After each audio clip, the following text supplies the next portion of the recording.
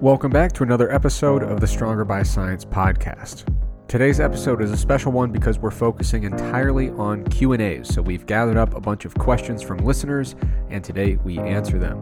In this episode, we talk about things like the relative impact of lifting and protein intake on muscle protein synthesis, strategies for dealing with suboptimal sleep patterns, how to handle anti-lifting advice from your doctor, nutritional strategies that may or may not reduce muscle loss during detraining, how hard you should train, studies that we would like to see completed in the future, topics where our opinion is firmly against the common wisdom, and much more. As always, thank you for listening, and we hope you enjoy the show. Welcome back to the Stronger by Science podcast. This is your one and only permanent host, Eric Trexler. Today I am joined by a special temporary guest co-host. His name is Greg Knuckles. Greg, how are you doing today? I am doing well. How are you? I am doing well. Actually, that's a fucking lie. I'm not doing well. Yeah. I broke my arm 2 days ago, and shit sucks, man. Would not recommend. But Yeah. I mean, in a cosmic sense, I'm doing well, I guess. In the grand scheme of things, broken arm, annoying, small setback. Shouldn't dwell on it. So yeah, overall, I'm doing well. I'm going back to my original answer. Yeah, and I can confirm for all the skeptics out there is significant bruising. Clearly, a break has occurred. Very unfortunate to see, but hopefully you'll be on the mend and back to 100% very soon. Hope so. All right, so a little note to listeners. This is going to be a special Q&A episode. Normally with the show, we've got a bunch of different segments. That is the formula that brought us right to the top of the podcasting industry. We are abandoning that for today's episode only because we get a lot of questions that get submitted, and it's impossible to stay on top of all of them. But you know, every now and then we like to dig into the vault and give you the answers that you so desperately crave as listeners. So a bunch of different Q&As here, and I'm going to kick things off with a question from Angus. And for my questions, Greg, you got a bunch of new ones from the Stronger by Science community group. And if you're not a member of that Facebook group, the link for that Facebook group is in the description of today's episode. But I went back all the way to like day one. So the questions that I'm drawing from were submitted in like 2019. The people who asked them probably don't even listen anymore. I mean, statistically speaking, they probably don't even lift anymore. Probably not. Yeah, but anyway, if these people are out there, thanks for being with us from literally day one. So I got a question from Angus here, and the question is, how does muscle protein synthesis caused by protein consumption compare to the magnitude of muscle protein synthesis caused by resistance training? Lifting is a huge driver of muscle protein synthesis. And, a lot of times we'll look at these studies and we'll kind of quibble over the details of this protein source versus that protein source in the first few hours after ingestion. How large of a response in muscle protein synthesis do they induce? And indeed, when we look with that particular approach to the question, there are some differences between protein sources. It can be really tempting to get really caught up in those small differences between specific protein sources. It can be really tempting to get caught up in trying to optimize very nuanced protein timing strategies based on that research. But sometimes we forget the magnitude of how much, basically how those magnitudes scale when we look at the effect of acute protein consumption versus the impact of resistance training or lifting. Lifting is an enormous driver, a very, very potent driver of muscle protein synthesis. And there are some cool instances where we can really see how big of an impact resistance training has. So one study that comes to mind is the androgen deprivation study by Hansen and colleagues from a few years ago. But they looked at the muscle protein synthesis response to protein feeding in people who were undergoing androgen deprivation therapy as part of their cancer treatment, I believe, and then a group of control participants. And the differences in kind of baseline muscle protein synthesis were quite notable, but resistance training itself went a very long way in terms of closing that gap in that kind of resting muscle protein synthesis. And it's pretty remarkable to think of how big of an impact it would have to overcome that gap induced by androgen deprivation. We also see glimpses of this when we look at the immobilization literature. So there are a number of different studies that investigate this question or this problem, and it's a big problem. Immobilization happens a lot. Let's say, for instance, you broke a limb. You might be casted for a while, and so that limb will be immobilized. And people are always wondering during immobilization whether it's due to inactivity or casting or bracing or some other reason. Are there nutritional strategies that can attenuate the loss of strength or the loss of lean mass? And the nutritional strategies have pretty low efficacy, honestly. They're pretty underwhelming. Sometimes you'll see studies that try to just bump up dietary protein a little bit. They don't tend to have a really big impact on the degree of muscle wasting. There are some studies that I will talk about a little later that look at higher dose supplementation with either essential amino acids or leucine specifically. Mixed findings. Some of them have a small benefit, but by far, the most important thing you can do during a layoff or during immobilization is, if it's possible, do some degree of muscular loading, some degree of resistance training if possible.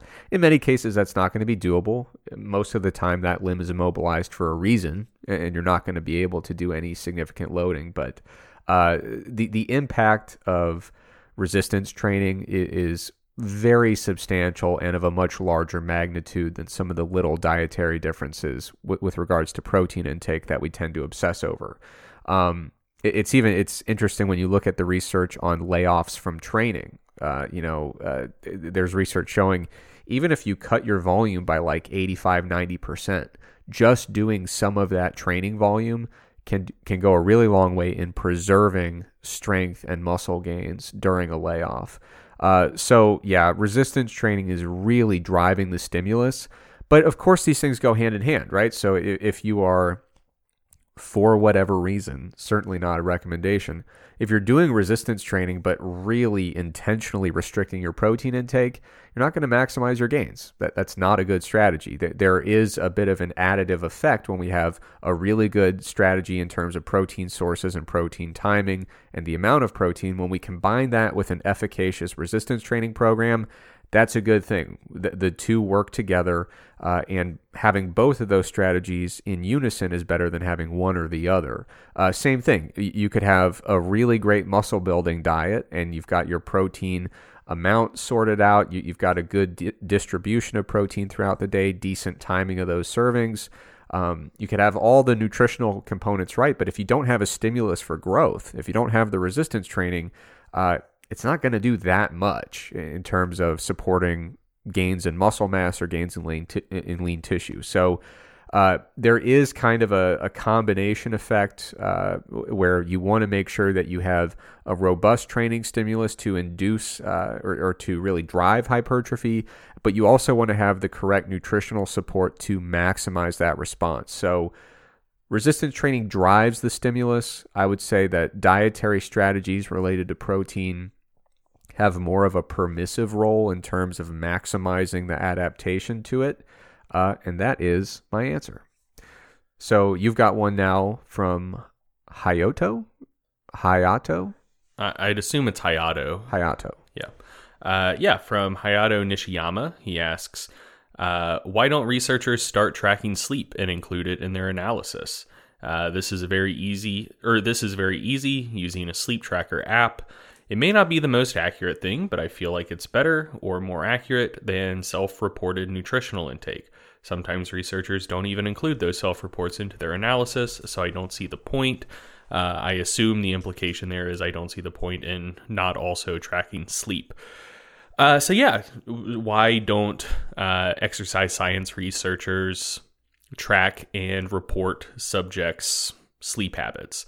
And I think that there are a couple reasons for that. I think first and foremost, it's the most basic reason, I think, is simply that there's not yet any research that I'm aware of, at least, showing that not sleeping enough impacts your gains.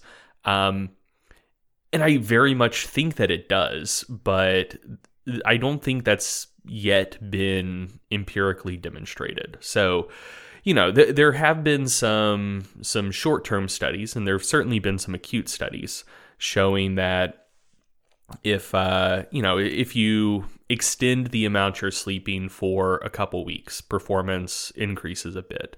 Or if you restrict sleep severely for one night or a couple of nights, or if you just completely go without sleep for one night, maybe there will be some performance decrements.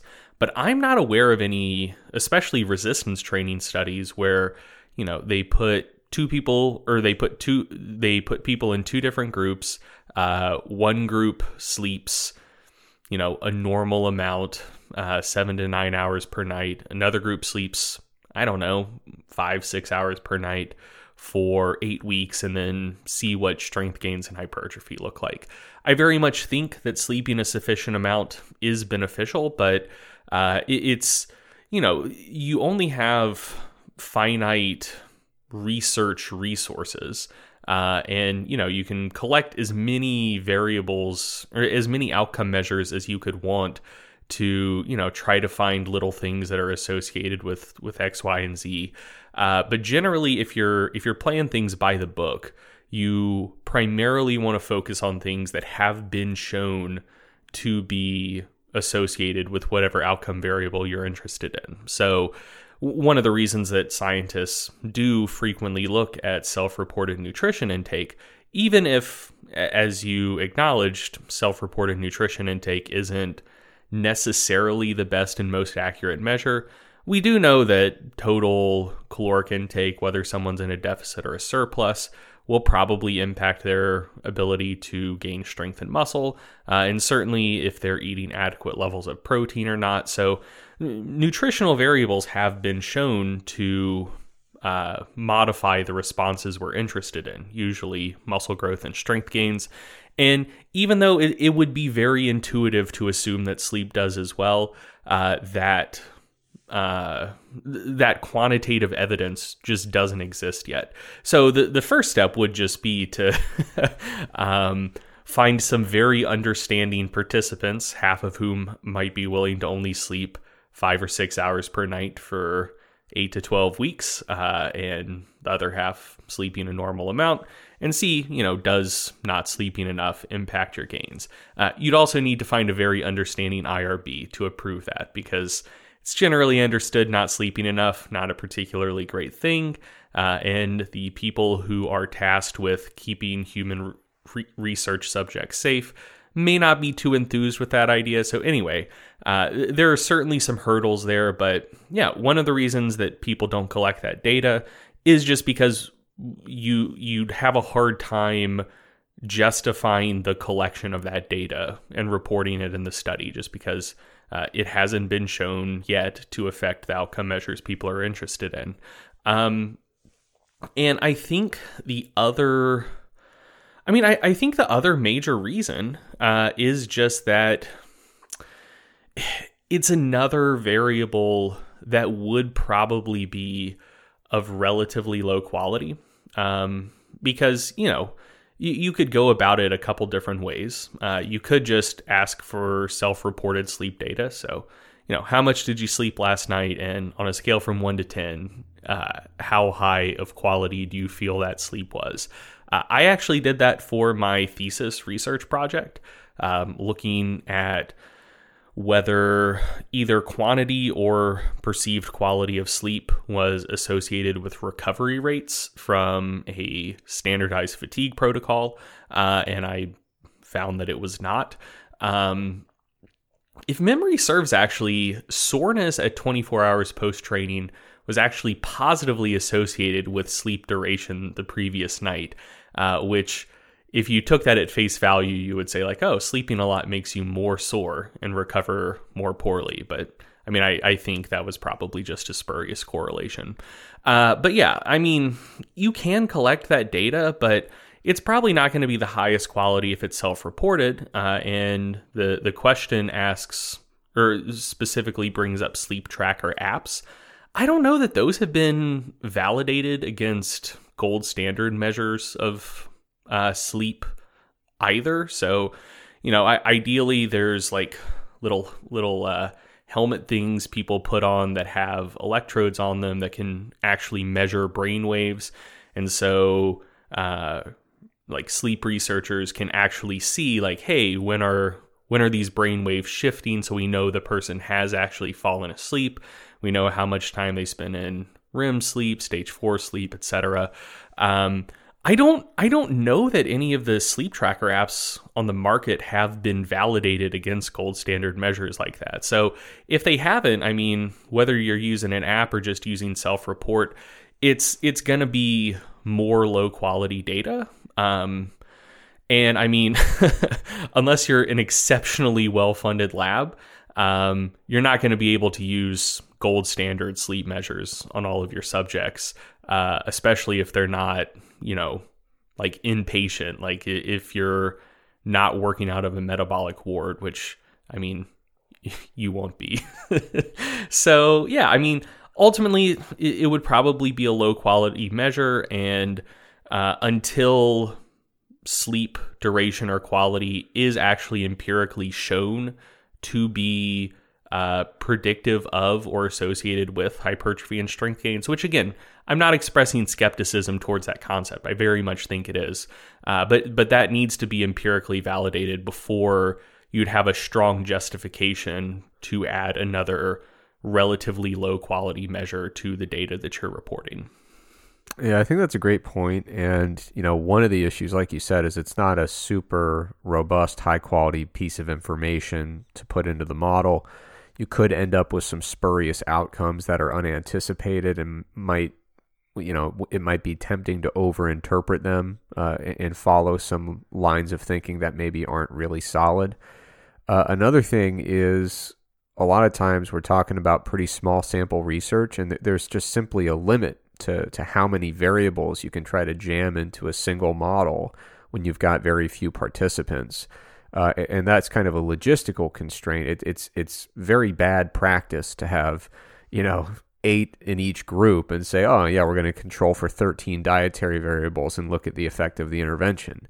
It's logistically not something that can really be done.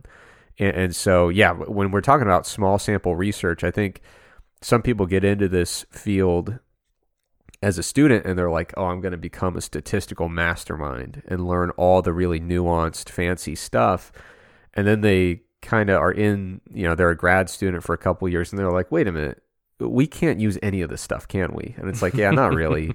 All the really cool, fancy stuff usually requires sample sizes that we're just never going to have unless you're doing some observational stuff with survey data or something like that. So, yeah, there's just logistical constraints. Yeah, I mean, for the most part, we can have 1 or maybe 2 covariates with the sample sizes we're dealing with. And, more often than not, the covariate is just going to be like if you run an ANCOVA, just baseline measures of whatever measure you're taking. So, changes in vastus lateralis thickness covarying for baseline vastus lateralis thickness. I mean, that's probably the most intuitive covariate, and then maybe you could justify sneaking one more in, like total protein intake or something like that. But yeah, that is a good point. Even if you had the sleep data, statistically, you wouldn't really be able to justify including it most of the time. It would just be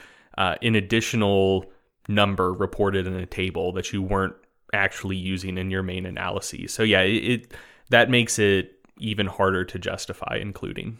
Yeah. And before we leave the topic, that's why you see a lot of researchers who just collect the nutrition stuff. They take a look at it and they don't factor it into the analysis. Is they basically just want to see, hey, did my supplement group have twice the protein of my control group for no reason? If so, I've got a problem. It doesn't always make its way into the analysis though. Okay, so I've got a couple questions here that are kind of related, so I'm going to answer both of them at once. Josh VL asked, how would you personally respond to a medical professional that tells you to stop squatting because it's bad for your knees? So I'm going to start with that one. Both of them are kind of injury related.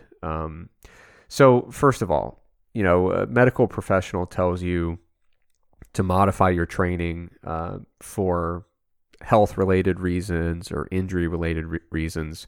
Whenever I get that feedback from somebody, they reach out, send me a message, say their doctor said this, their doctor said that. My first reaction is to cut the medical professional a little bit of slack, not to be too harsh or too critical of them. Because it's really important that we remember what their job is as a kind of general practitioner medical professional. The advice you get from a sports medicine doctor who specializes working with high-level athletes is probably going to be pretty different than the advice you get from a general practitioner. A lot of times, the medical professionals that we're seeing as members of the general population are not specialized in elite performance or, professional athletics or anything like that. Their job is, someone comes with an issue, with symptoms, with some activity that might contribute to symptoms or cause symptoms. Their job is to make sure that those symptoms aren't around and aren't, having a big impact on day-to-day life and altering quality of life. So, if you go to a doctor and say, yeah, every time I bench press, my shoulder hurts, they're just going to say, hey, maybe lay off the bench press.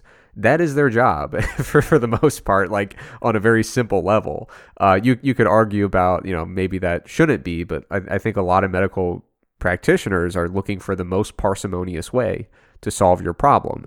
And if your problem is you're doing a non-essential activity that causes a symptom, they're going to tell you to cease the non-essential activity. Yeah, their priority is making sure you can perform activities of daily living or, basic job functions with minimal discomfort and maximal efficacy. And they'll prescribe a pretty conservative treatment plan to do that. They're interested in, can you go about day-to-day life and work pain-free, not how much do you squat.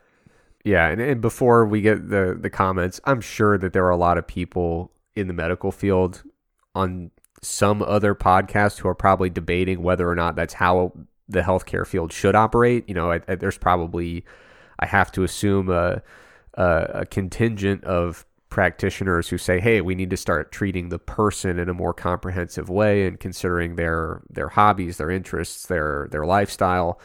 So I don't qualify to have an opinion on that. I'm just telling you what the typical general practitioners kind of operating with, or their kind of viewpoint that I think in many cases is defensible based on, their training and their focus area.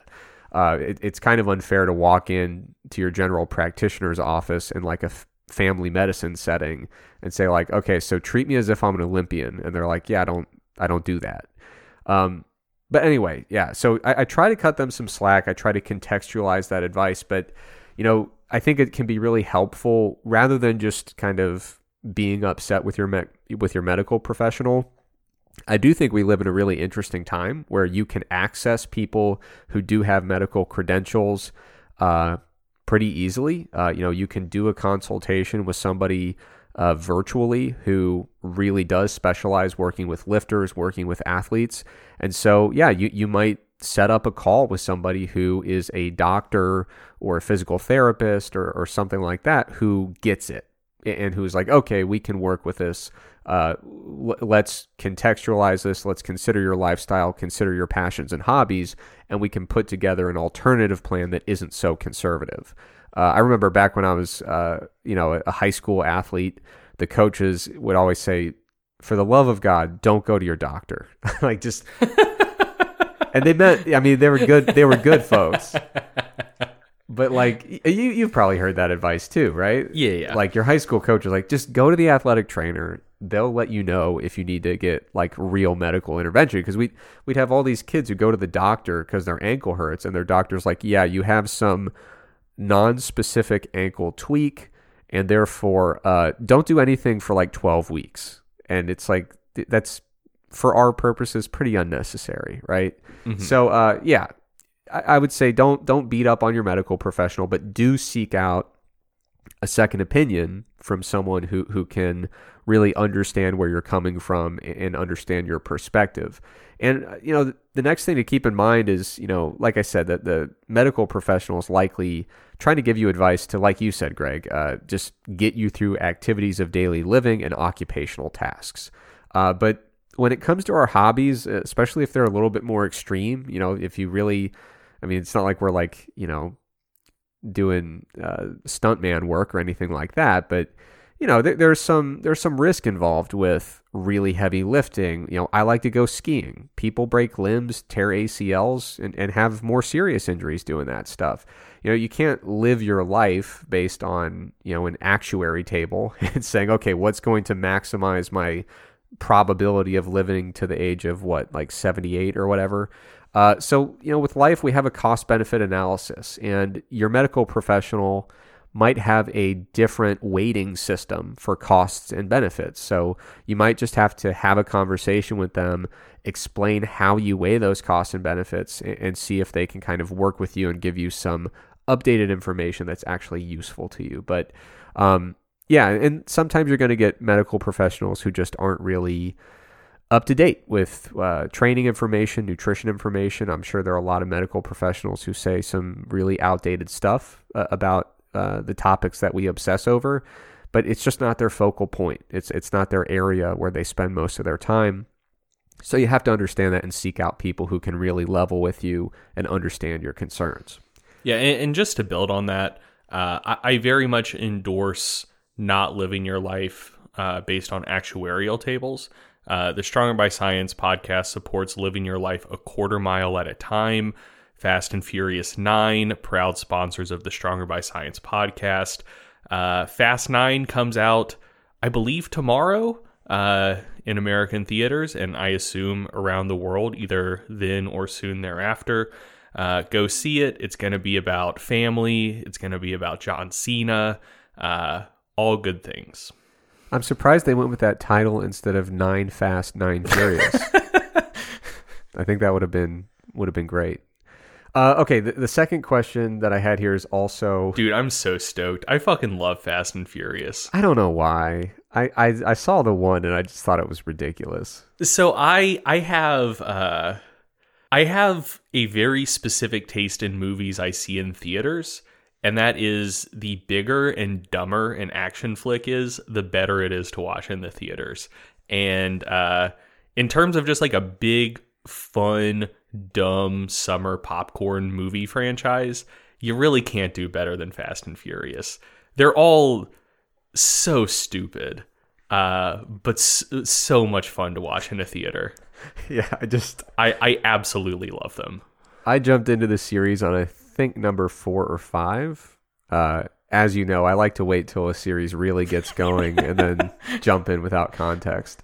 Only when someone makes me. So I went to the 5th one with somebody who really liked the first 4, I think. And a character comes on the screen and she just kind of like nudges me with her elbow and goes, "Oh, by the way, she doesn't remember most things, but sometimes she does." And I was like, you know what? If I was writing a movie, that would be a very convenient device to use in my plot. Yeah, yeah. When you want her to have a very persistent memory issue, she does, but sometimes she doesn't. And that's good. Anyway, moving on. I've got a question from someone named Solid Snake, and it kind of merges the last 2 questions. So, broadly speaking, this individual was going to get surgery, and it was a hernia repair surgery. Wait, first, Trex. Do you know who Solid Snake is? No. Okay. So that's a video game reference. He was the protagonist of the Metal Gear Solid franchise. Okay. Just the way you said that name suggested to me that you had no knowledge of one of the most iconic video game characters ever. So I just wanted to check that to be sure. Yeah, perhaps I haven't made that clear. If it's about a movie, a TV show, a video game, really anything related to society or culture, I don't know about it. I don't get it. Yeah, fair enough. All right, so this video game character is getting a hernia repair surgery, not allowed to exercise for a given amount of time. Surgeon wasn't really given clear updates, basically just said, hey, you can't lift anything over 30 pounds for like 3 or 4 weeks. So the question is, what do I do about this? How quickly should I expect to recover? When can I start lifting again? And on top of that, they asked, what can I do to make sure I don't lose my gains during that time period, specifically as it pertains to nutritional strategies? So like I said, with the nutritional strategies part, the dietary stuff just isn't that efficacious. There have been studies looking at higher protein approaches. They don't work that well. You pretty much lose the muscle if you're not activating the muscle and loading it and providing that tension. The few studies that do report some promising effects give somewhere around 15 to 19 grams per day of leucine, which is a lot of leucine on top of the typical diet. So those studies use essential amino acids or just isolated leucine supplements to give pretty big doses throughout the day. And a lot of the protein studies or the lower dose leucine studies where the individuals are only getting 10 grams per day or less of extra leucine, they really just don't seem to be efficacious. So if I had to put my money on maybe something that could partially attenuate some of the detraining, losses of muscle mass that might occur, maybe adopting a high protein diet with some pretty generous additional leucine supplementation, that would be my best guess. But like I said, I really don't have high hopes for that strategy. I think when it comes to maintaining muscle mass and strength, you just got to load the tissue, unfortunately. Now, another question was about the specific timeline to return, the retraining process, and things like that. Like I said, if you're interested in maintaining muscle and strength, any amount of safe and tolerable muscle loading is going to be far superior to none. But the specific timeline for recovery is really variable, and it's the type of thing where you really have to rely on your medical professionals to give you contextualized answers to your questions. And you might have to bother them a little bit and say, can I do this? Can I do that? They're likely to err on the conservative side, but one of the things to keep in mind, I know a lot of people struggle with this issue where they want to train through something that maybe they shouldn't train through for a period of time. Like you have a surgery and they say, hey, for 2 weeks, for 4 weeks, you got to let everything heal up so that you don't undo what we did surgically. And then, we have all sorts of problems on our hands. So people struggle with that a lot. And it's really critical to remember that retraining is a pretty quick process. Like when you get back into training after a layoff, those gains are pretty easy to come by at first. So psychologically, take some comfort in that. Don't try to rush it. And whenever I'm working with a client and they want to train through something, whether it's a medical procedure or a small injury or something like that, what's the one phrase, like an ounce of prevention is worth a pound of cure? Yeah. When it comes to training through stuff, sometimes just taking your foot off the gas pedal and really emphasizing the short-term recovery is such a better payoff over time. And if you try to train through it and you nag it and you nag it and you continue to aggravate it, you create a really long-term annoyance that it would have been much better to just handle it on the front end, fully recover, get back into it, phase in your training logically, conservatively, and you just set yourself up for a much smoother process. You get yourself back to 100% quicker. So my general advice, of course, with specific timing, there's no way I'm going to tell you, hernia surgery, here's how many weeks. Like I'm not qualified to do that. It would be reckless for me to do that. But you got to have a good nuanced conversation with your medical professional, and you should err on the side of caution just to make sure that you fully recover and heal, and you don't create a long-term problem out of a short-term problem. Yeah, and just to toss something in there, since I know we have a global audience and that expression Eric used may not be familiar to everyone, an ounce of prevention is worth a pound of cure. For our listeners outside of the U.S., that is 28.3 grams of prevention is worth 0.454 kilograms of cure. So I hope that clears things up. Yeah, that actually is a better way to present it when you put it that way. Okay, David Allen asks, these may be dumb questions, but for lifters who have increasingly sporadic sleep schedules through no fault of their own, what are some things to actually increase performance, recovery, and body composition? Are specific lengths of naps helpful, or is it just a matter of waiting until the next long slumber? Should you ever exercise while exhausted or sleep deprived? Yeah, so in general, this relates to the first question I answered as well.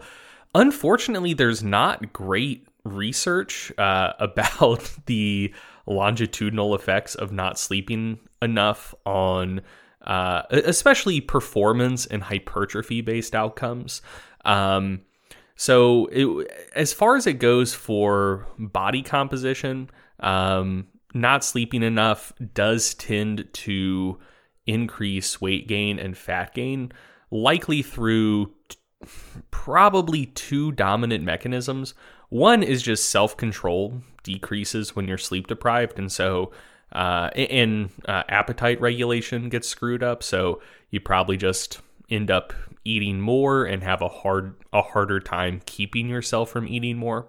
But then two, there's also some research showing that your body's preferential fuel sources shift a little bit. So you go from at rest burning predominantly fat to burning a slightly higher proportion of carbohydrate and protein, which is also independently probably not a great thing for long-term body comp outcomes.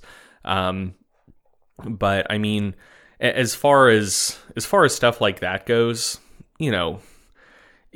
it's easy to just say like have more self-control. But there are little things that you could do in your life to maybe not require quite as much self-control if you're interested in this from a body comp perspective. The biggest is probably just not having especially high-calorie, hyper-palatable foods in the house and easily accessible. Because, I mean, you can overeat chicken breast and potatoes and white rice and scrambled eggs and whatever else. But, if your self-control is nil because you're super sleep deprived, it's hard to fall too far off the wagon if those are the options you have available to overeat. That's a simple little thing you can do. Just try to shift your food environment a little bit to make it harder to fall entirely off the wagon if self-control decreases because you're very sleep deprived. When it comes to recovery and performance, I mean, I think the same basic rules still apply. Something that improves recovery when you are not sleep deprived will probably still improve recovery if you are sleep deprived. So water immersion probably helps. Compression garments probably help. Massage probably helps to some degree. I mean, just little things like that. Active recovery, going for a walk. Walks are still great if you're sleep deprived. Honestly, I kind of love walks when I'm sleep deprived because you kind of feel like you're swimming through a strange unreality, and I think it's pretty sick. But yeah, I mean, anything that enhances recovery probably enhances recovery independent of whether you're sleep deprived or not. And then when it comes to performance and muscle specifically, the question asks, should you ever exercise while exhausted or sleep deprived? I think the two biggest considerations there are, one, If you're very sleep deprived, it's probably not a great idea to do a lot of cardiovascular activity outside if it's very hot, because thermoregulation can be impaired if you're very sleep deprived. And if you're sleep deprived enough that it is significantly affecting your motor control, it may not be a great idea to do really heavy or really high speed free weight stuff.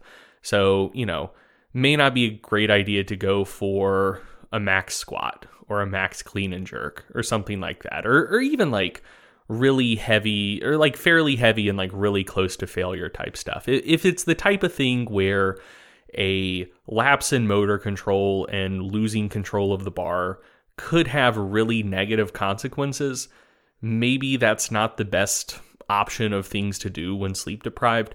And there's also there's evidence in team sport athletes that non-contact soft tissue injury rates are higher when athletes aren't sleeping enough. And that probably relates to some degree to lack of motor control as well. So, any sort of exercise / loading combination that has a reasonably high chance of maybe causing a muscle strain or something like that, maybe not the best idea to do when you're really sleep deprived. But what should be quite safe to do, and what you can absolutely do and should do, I would say, if you're interested, especially in muscle-based outcomes, is just lighter kind of bodybuilder style training. Hop on some machines, grab some dumbbells, don't do anything super heavy. Like Trek said in answering another question, ultimately resistance training is the primary stimulus for muscle and everything else is a distant second. One thing to note is that surveys of elite athletes in really pretty much every sport suggest that most elite athletes don't sleep nearly as much as sleep experts would recommend.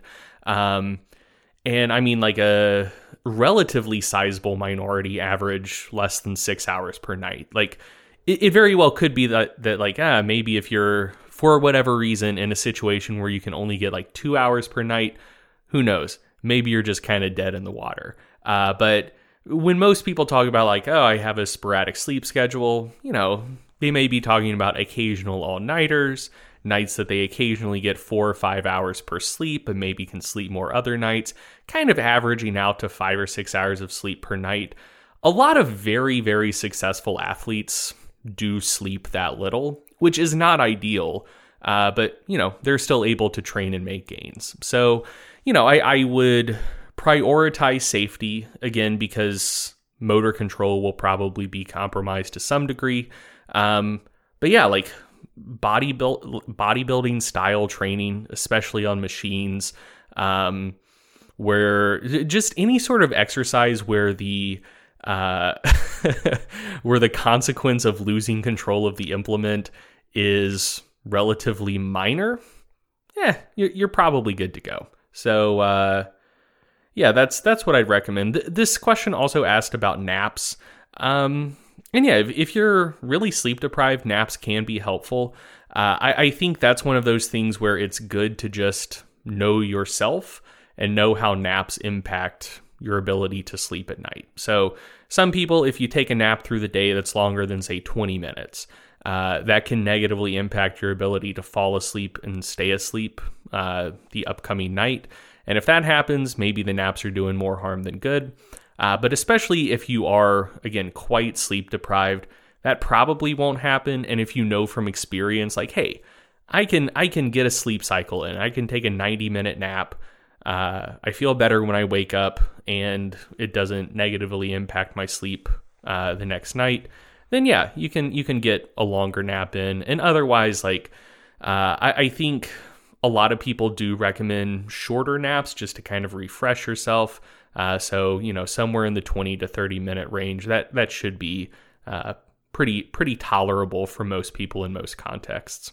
But yeah, in general, I mean, keep training and choose exercises that are particularly safe, I would say. Yeah, there is some evidence. We've covered it in mass a few times recently. There's some evidence that those short naps can have a positive effect acutely on performance in participants who have been restricted of their sleep. So, the experimental intervention requires participants to have very short sleep. A nap before exercise performance can be a positive thing, but like you said, it'd be really nice to see those types of studies take a multiple day approach where we then see how does that affect their sleep that night. And that would give a little bit of a better assessment of the overall pros and cons of that napping strategy. But yeah, if you're listening to this and you're thinking, but just to get me through this next workout, should I nap or not?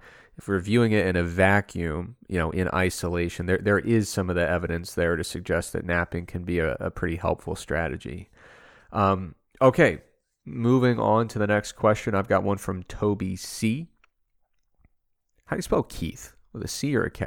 Might be Toby Keith. It's a K. I know, I'm kidding. Yeah, What's Toby's last name on The Office? I have no idea. Okay. So either a country start music... talking, I'll get this. Yeah, it could be an Office character, could be a country music legend. We don't know. But Toby C.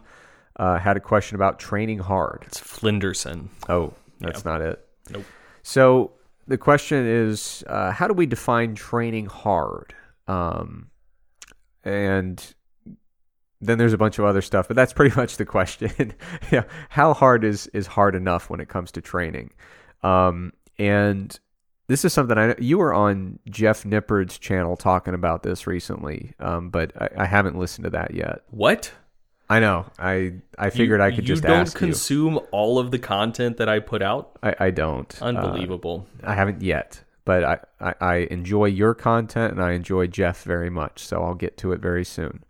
But I'd love to hear your answer after I take a stab at it here. So I think there are a few ways to look at training hard, and I'm going to answer this from the not the assumption that you want to go win nationals in powerlifting, but just the typical trainee who wants to maybe get stronger, improve body composition, stuff like that. So the first thing to consider is your proximity to failure. I think that's one variable that often comes up when we have this discussion of how hard should I train. And, coming from a bodybuilding background, it can be really hard to convince people that they will be okay if they train with an RIR of 1 or maybe 2. But we shouldn't always... It's those reps past failure that, that really give you the gains. Yeah, the typical bodybuilding RP is or RIR, I should say, is about a -5. Like, you should get those 5 reps where your spotter's just pulling the bar off of your chest.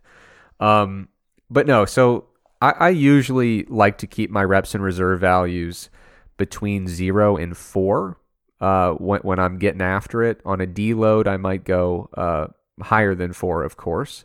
But in my real training weeks, when I'm doing my working sets, I like my reps and reserve values to be 0 to 4 approximately, meaning I have somewhere between 0 and 4 repetitions left in the tank when I terminate the set. And I like to ramp up my compound exercises. So at the beginning of a training block, my reps and reserve values might be around a 3 or 4. And then as the training block progresses, I work a little bit closer to failure. I do some more 2s and some 1s, and sometimes I get pretty close to failure, depending on the exercise. Some exercises, I never really push them that close to failure. But with plenty of exercises, you can do that with a high confidence level that you're not going to hurt yourself or do anything that's unsafe or anything like that. So another thing to consider, aside from proximity to failure, is the overall amount of volume that you're doing within a program. And I usually start out with making sure I have enough volume just to make sure that I keep my gains moving forward, continuing to make strides in the right direction. And sometimes you've got a sufficient amount of volume. You notice that your gains are starting to taper off a little bit, but you're not really, at your genetic ceiling, at your limit. And you say, okay, it might be time to incorporate a little bit more total training volume into the training week here.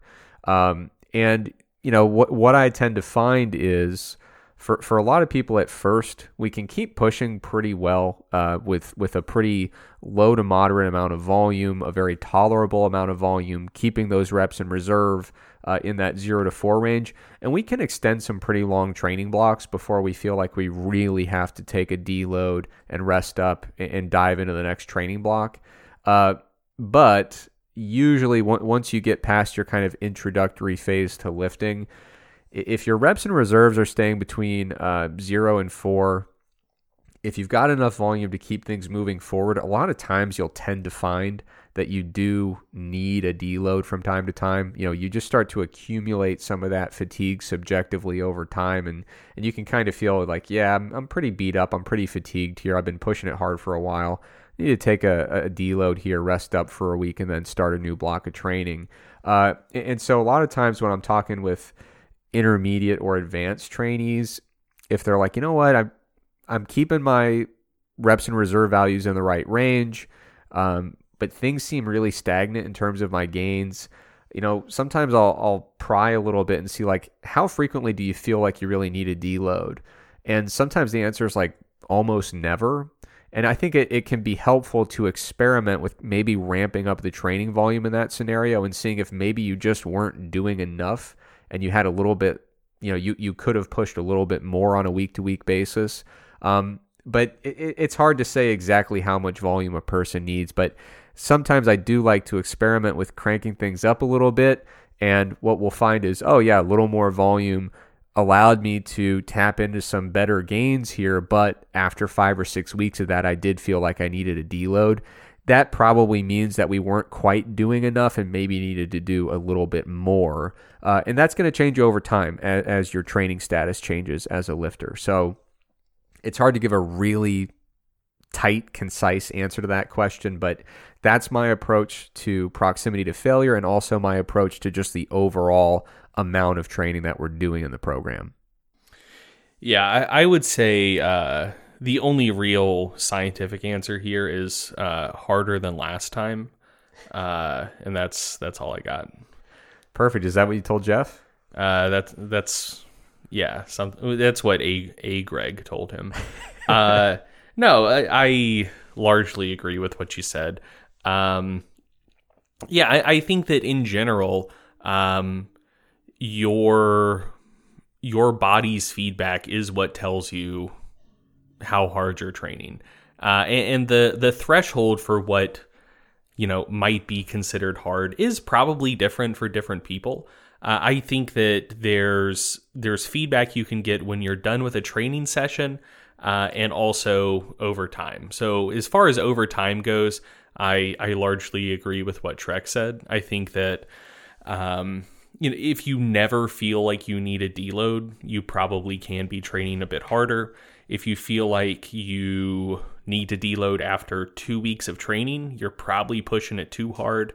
But if you're training with a given level of reps in reserve and total training volume, and you feel like you need a deload every maybe 4 to 8 weeks, give or take, you're just kind of training along, and after around that period of time, you're like, yeah, I'm feeling a little worn down. I probably need to take it easy for a week. I think that's a good indication that your training is generally hard enough. And on a shorter time scale, I think when you leave the gym, you can get valuable feedback from that as well. If you feel like you just, need to peel yourself off the floor, and when you're walking out to the parking lot, you're thinking to yourself, I really don't know that I'm safe to drive right now. You probably pushed it a little bit too hard.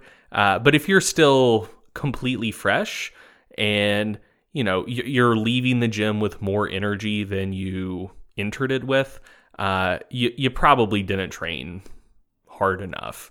To be clear, there are times you would want to do that. Like if you're doing an active recovery session or something like that, or even just like during a deload week, ideally you do want to leave the gym feeling better than you did when you entered it. But you probably shouldn't be doing active recovery or deload style training for 90% of your training. So, if if you're feeling fatigued, your performance has obviously decreased, but it hasn't fallen off a cliff, and you don't feel like, again, you have to just be peeled off the floor of the gym. That's, I think, a pretty decent indication that your training is appropriate. I also think sleep is a pretty good indicator. This is purely subjective, but I think that if you're training, if when you're training, your sleep is better, you fall asleep easier, you feel like you're sleeping more soundly, you're waking up feeling refreshed, I think that's a pretty good indication that the overall intensity and difficulty of your training is probably appropriate.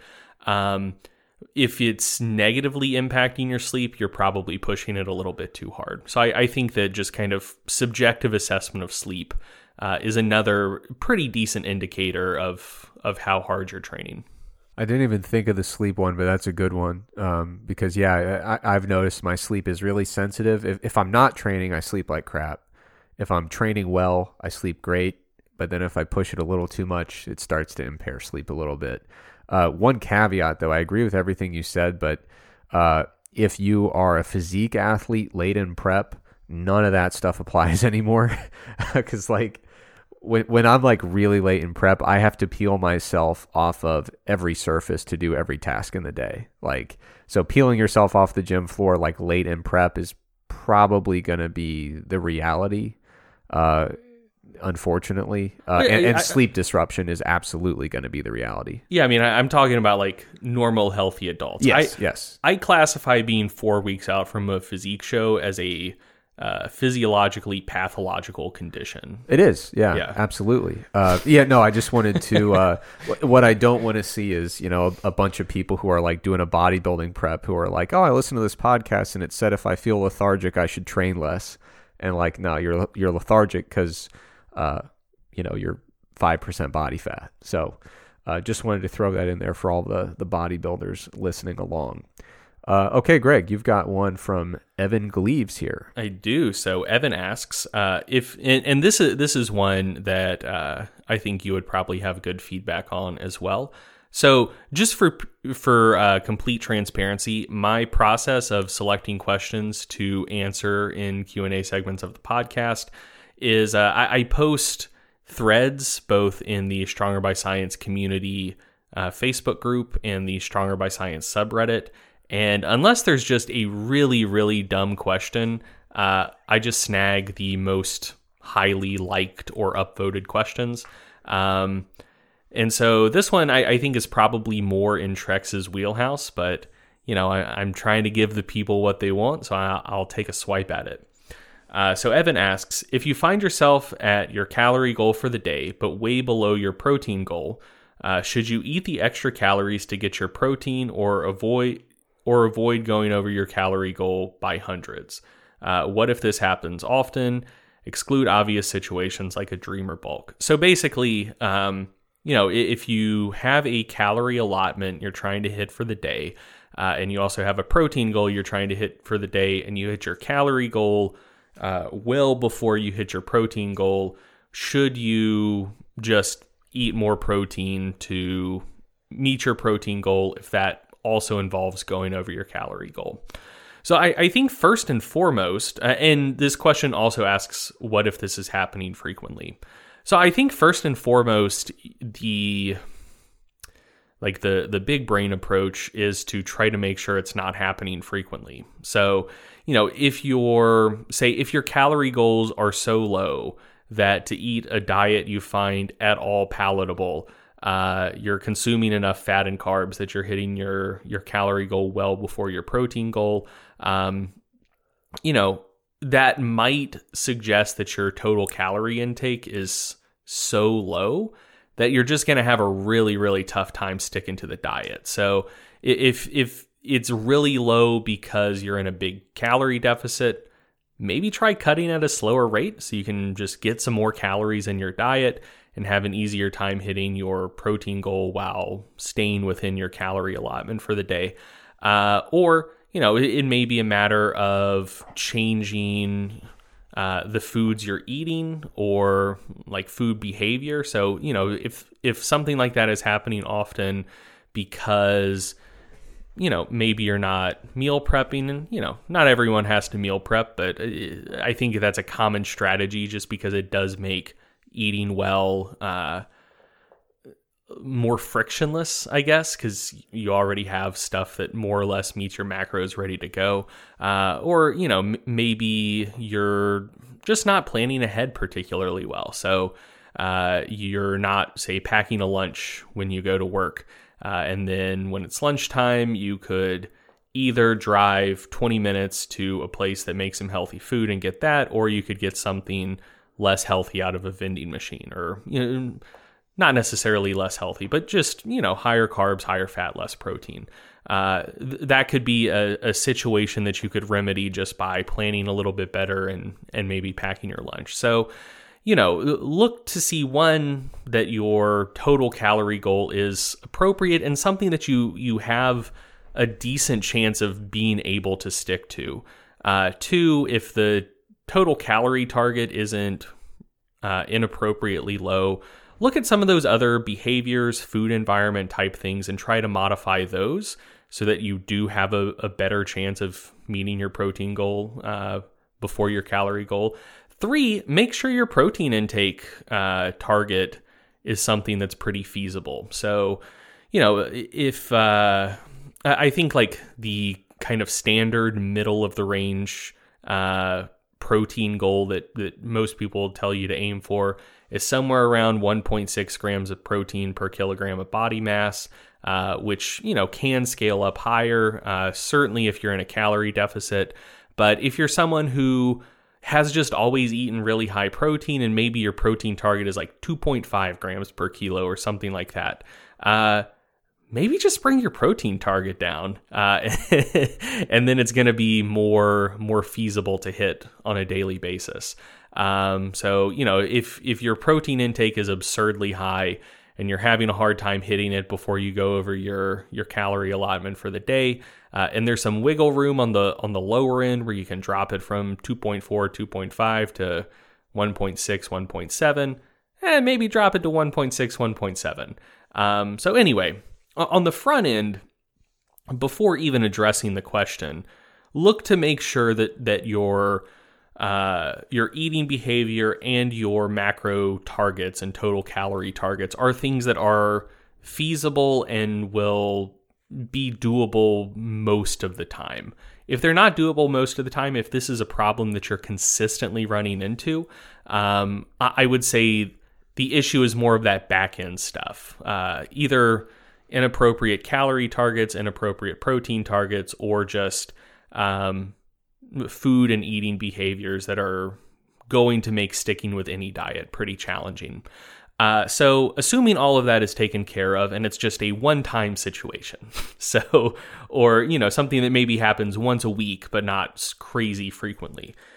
You've hit your calorie goal for the day, but you have protein left over. What do? Do you eat more protein, even if that means going over your calorie goal? So I think ultimately, if it's something that happens very rarely, like, once a month or something like that, it doesn't matter. It'll be fine either way. You go over your calories by 200 for a day over the course of a multi-week, multi-month diet. You're not even going to notice that. Or if you fall way below your protein goal one day, it's also not going to make that much of a difference. So if it's something that's happening very rarely, just be chill, That would be my recommendation.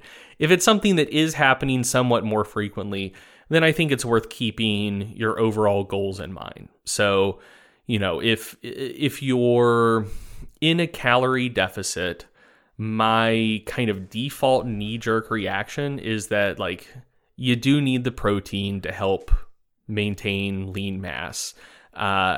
And unless you're just in a super, super, super conservative deficit, I think there's probably more wiggle room and a lower cost of going a little bit over your calories one day to make sure you're getting an adequate protein. So, let's say you're trying to lose a pound a week, cumulative calorie deficit of about 3,500 calories. if you have to go over 200 calories one day to hit your protein target, and so now your cumulative weekly deficit is 3,300 calories, that'll be fine. I think in a situation like that, it probably does make more sense to go over a little bit to try to hit your protein goal. If you're in a surplus, it kind of just depends on what your philosophy is there. If you're kind of doing a dirty bulk, like whatever, what's another couple hundred calories to hit your protein goal? If you're trying to do more of a like quote unquote lean bulk, you're already in a surplus, protein's not quite as precious, maybe stay 30, 40 grams under your protein target and don't go crazy with the calories. But again, ultimately, I think that this is more indicative of a bigger problem. Because like I said, if this is something that only happens once in a blue moon, like once a month, say, it's really not going to matter. You can go either way you want. It's not going to make that much of a difference. If it's something that is happening pretty frequently, then look at total calorie intake, look at total protein intake, look at your approach to dieting, your approach to eating, and make adjustments or corrections at that level to make sure that this isn't a problem that comes up frequently. Yeah, I agree that the biggest point is if it's super rare, it probably doesn't matter. And if it's super common, no answer here is going to be sufficient. You have to address the root of that problem. But for stuff in the middle, my perspective differs a little bit. I think one of the most frustrating things working with one-on-one clients is when a client says, man, I've been sticking to this diet for a long time and the scale is just not moving in the right direction. It's not going at the rate I was hoping. So I try to avoid that as much as I can, even if it's at the expense of having lower protein for a day or two here or there. I try to make sure, if I'm working with somebody and the goal unequivocally, without question, is losing weight and fat mass over time, I try to make sure that we maintain our deficit as consistently as we can. So it's just two different ways of looking at the same conundrum, which is something's got to give here. And what I usually kind of classify it based on what goal is most pressing at the moment. And so if we're doing a really focused weight loss phase, then I say, you know what? One day of protein being a little bit lower, like I'm assuming we're not talking about, I'm at 30% of my protein recommendation for today. Like if we're getting up to 70, 80% of what we were supposed to get, I'm pretty comfortable saying, let's keep our deficit where it is. We'll go a little lower on the protein today. We'll live to fight another day. And, we see people who, as fasting becomes more common and more popularized, we see people who go a full day without protein if relatively frequently, and it's not my ideal approach to nutrition, but they're okay. I mean, you can get away with having a low protein day here and there. Same thing goes on the other side of the spectrum. If I've got somebody who they're like, listen, I don't care if I gain a little fat here, but I need to support hypertrophy by any means necessary. For that particular individual, I say, well, then fine. Obviously, the conclusion is very simple. Get your protein in. If we go over calories, it's no big deal. The tricky scenario in my mind is the person who's in between, who's trying to get the best of both worlds, who maybe is trying to bulk in a really lean way, or maybe is trying to recomp, is trying to lose some fat as they gain muscle, and they want the best of both worlds.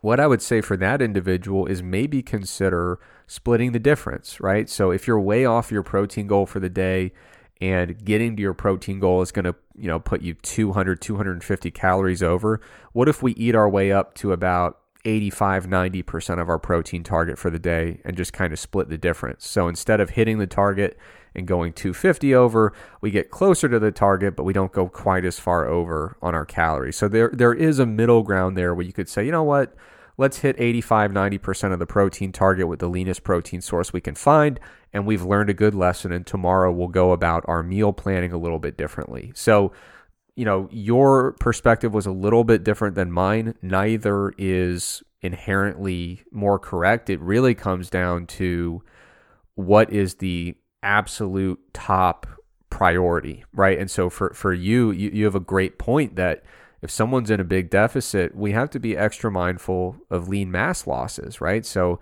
you could very easily justify saying, hey, we got to get that protein in and one higher calorie day, whatever, we'll call it a refeed. We're good to go. So there's no better or worse, right or wrong here. It's just a matter of perspective and how we stack those priorities. And I tell you what, if I'm working with somebody who's dieting and they really want to lose weight, but they are obsessive about we cannot lose an ounce of muscle on this cut, I'm going with your approach. I'm just going to say, get your protein in. We'll have a higher calorie day. So it depends on the goal. And I mean, it's ultimately a matter of making sure that this is a sometimes conundrum rather than an often conundrum. Absolutely. Yeah. So it shouldn't be something that's a big problem.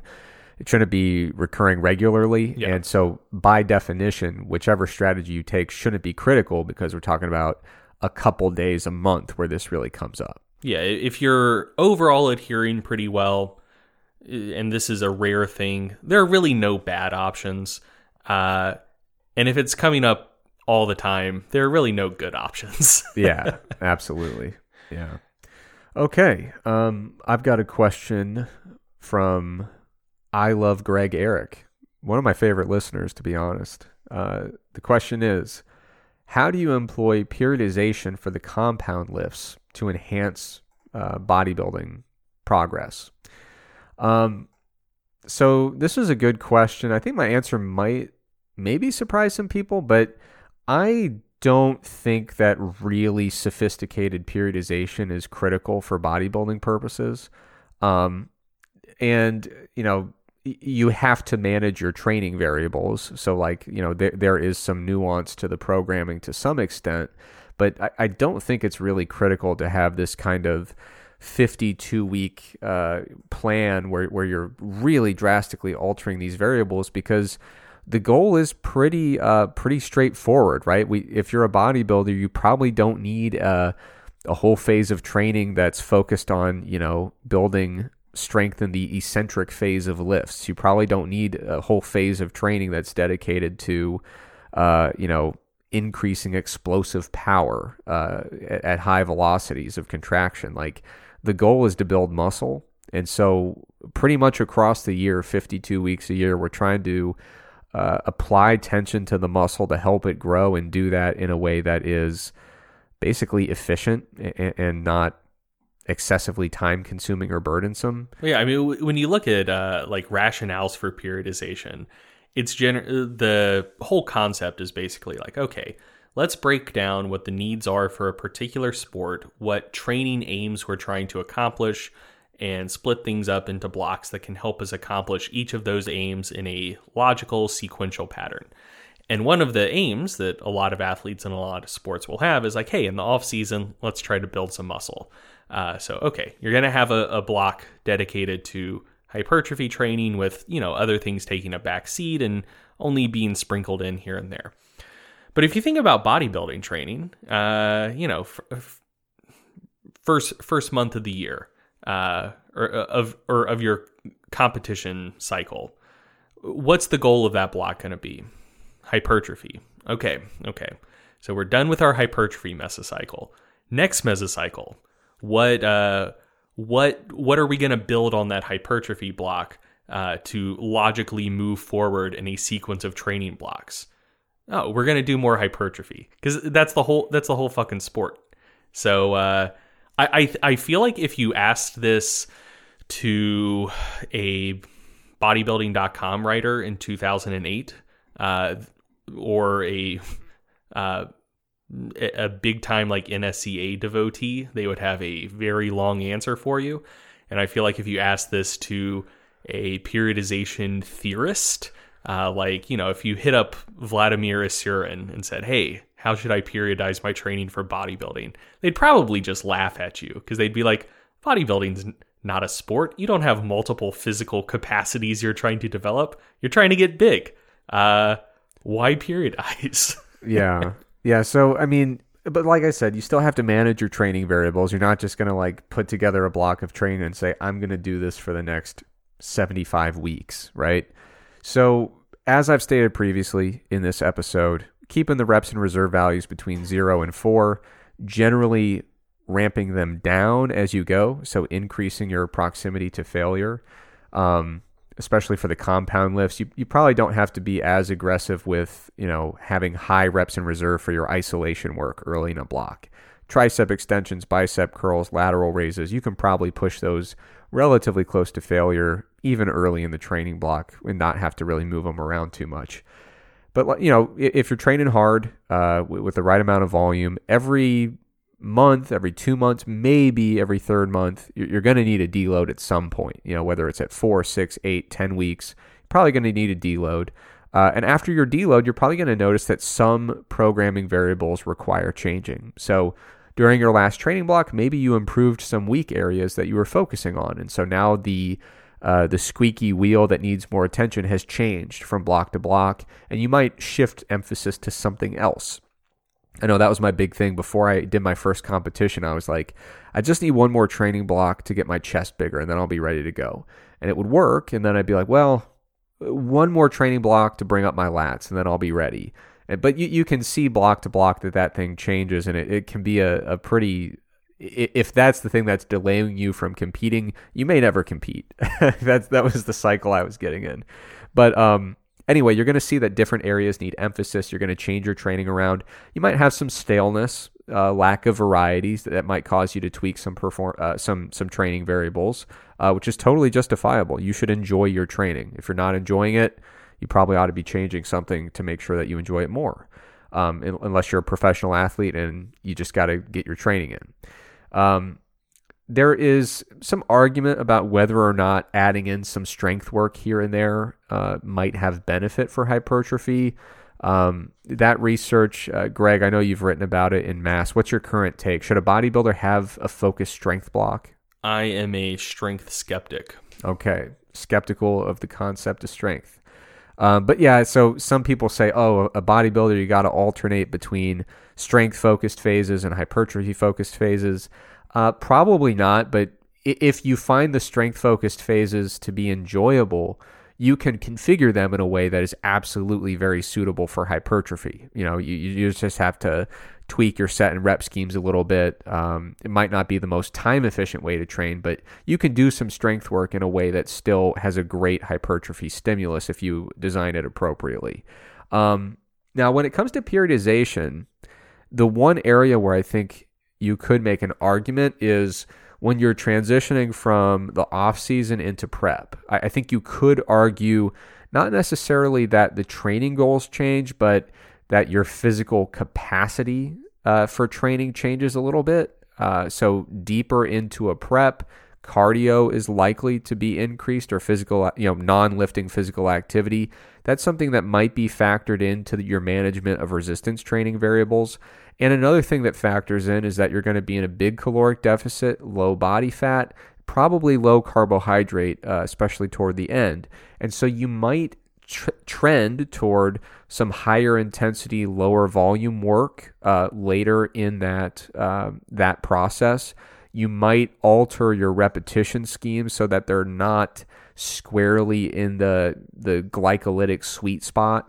And this is, there's not strong direct evidence for these exact alterations to your training, but from a practical perspective, if you're really glycogen depleted as just a constant state because of your dietary demands, and you're noticing that you thought you could do 15 reps and after 8 you're just done, it might be an indicator that you should focus a little more effort on some of the lower repetition schemes and just stop trying to fight an energy system battle that you are not equipped to win at that point in time. So later in a prep, I do drop a little bit of my accessory work because of the additional cardio and physical activity. I drop some of my extra sets.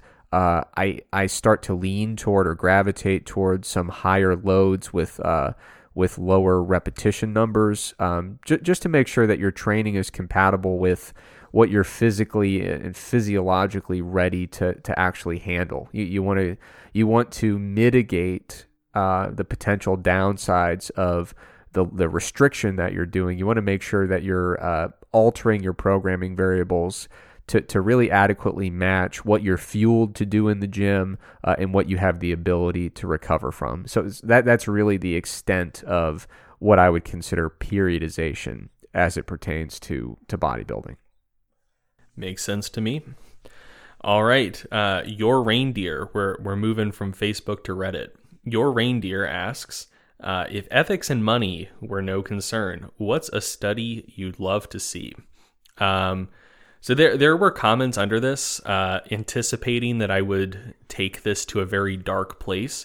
So I'm going to start by giving the people what they want, and then I'm going to give my real answer, which isn't a particularly dark answer.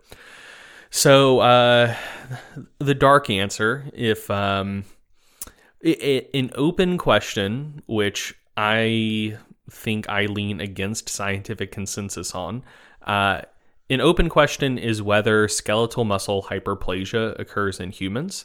And the reason that's an open question is the way you go about studying hyperplasia in animals. And so, by the way, just terminology, hypertrophy is the growth of muscle fibers, and hyperplasia is adding more muscle fibers. And it's commonly believed that in humans, hyperplasia doesn't occur, at least during adulthood. And the increase in skeletal muscle size due to resistance training is due purely to skeletal muscle hypertrophy.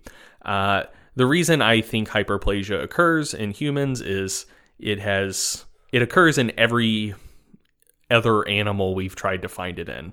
Happens in birds, happens in cats, happens in mice. When we do anything that resembles a resistance training stimulus in other vertebrates, skeletal muscle hyperplasia occurs. I really just don't see a good reason why it wouldn't occur in humans, but it hasn't been observed. And the reason it hasn't been observed is there's really not a good way to count muscle fibers with the muscle intact. And so in animals, what that means is you put them through some sort of protocol. Maybe it's something mimicking resistance training. Maybe it's weighted stretching in the case of the bird studies. And then you euthanize the animal, you remove the muscle, and you count the fibers. You can't really do that in humans because ethics are a thing. But I mean, if the people want me to take it dark, you could do this in humans without killing the humans by finding people who would be willing to volunteer to have a limb amputated for the sake of science, or just have a muscle completely excised for the sake of science, where, you have some people, they do some training, maybe like calf training, possibly, just so it's not going to impact their activities of daily living too much. Take the leg at the knee, and then see whether the total number of calf fibers has increased. And this also asks if money was no concern. Money would definitely be a concern for that study because it apparently takes hours and hours and hours to count fibers in just like a tiny little muscle in mice. If you're counting every muscle fiber in a human gastroc, buddy, good fucking luck. Especially if you have a reasonable sample size. So anyway, that would be a very unethical study that would allow you to get a pretty definitive answer to what is at the moment an open question, and seems like it will be an open question for the foreseeable future in terms of whether hyperplasia occurs in humans. In terms of what I would actually want to see, probably my number 1A study, is I would just want to see a very, very intense exploratory study where you have a really, really big sample size.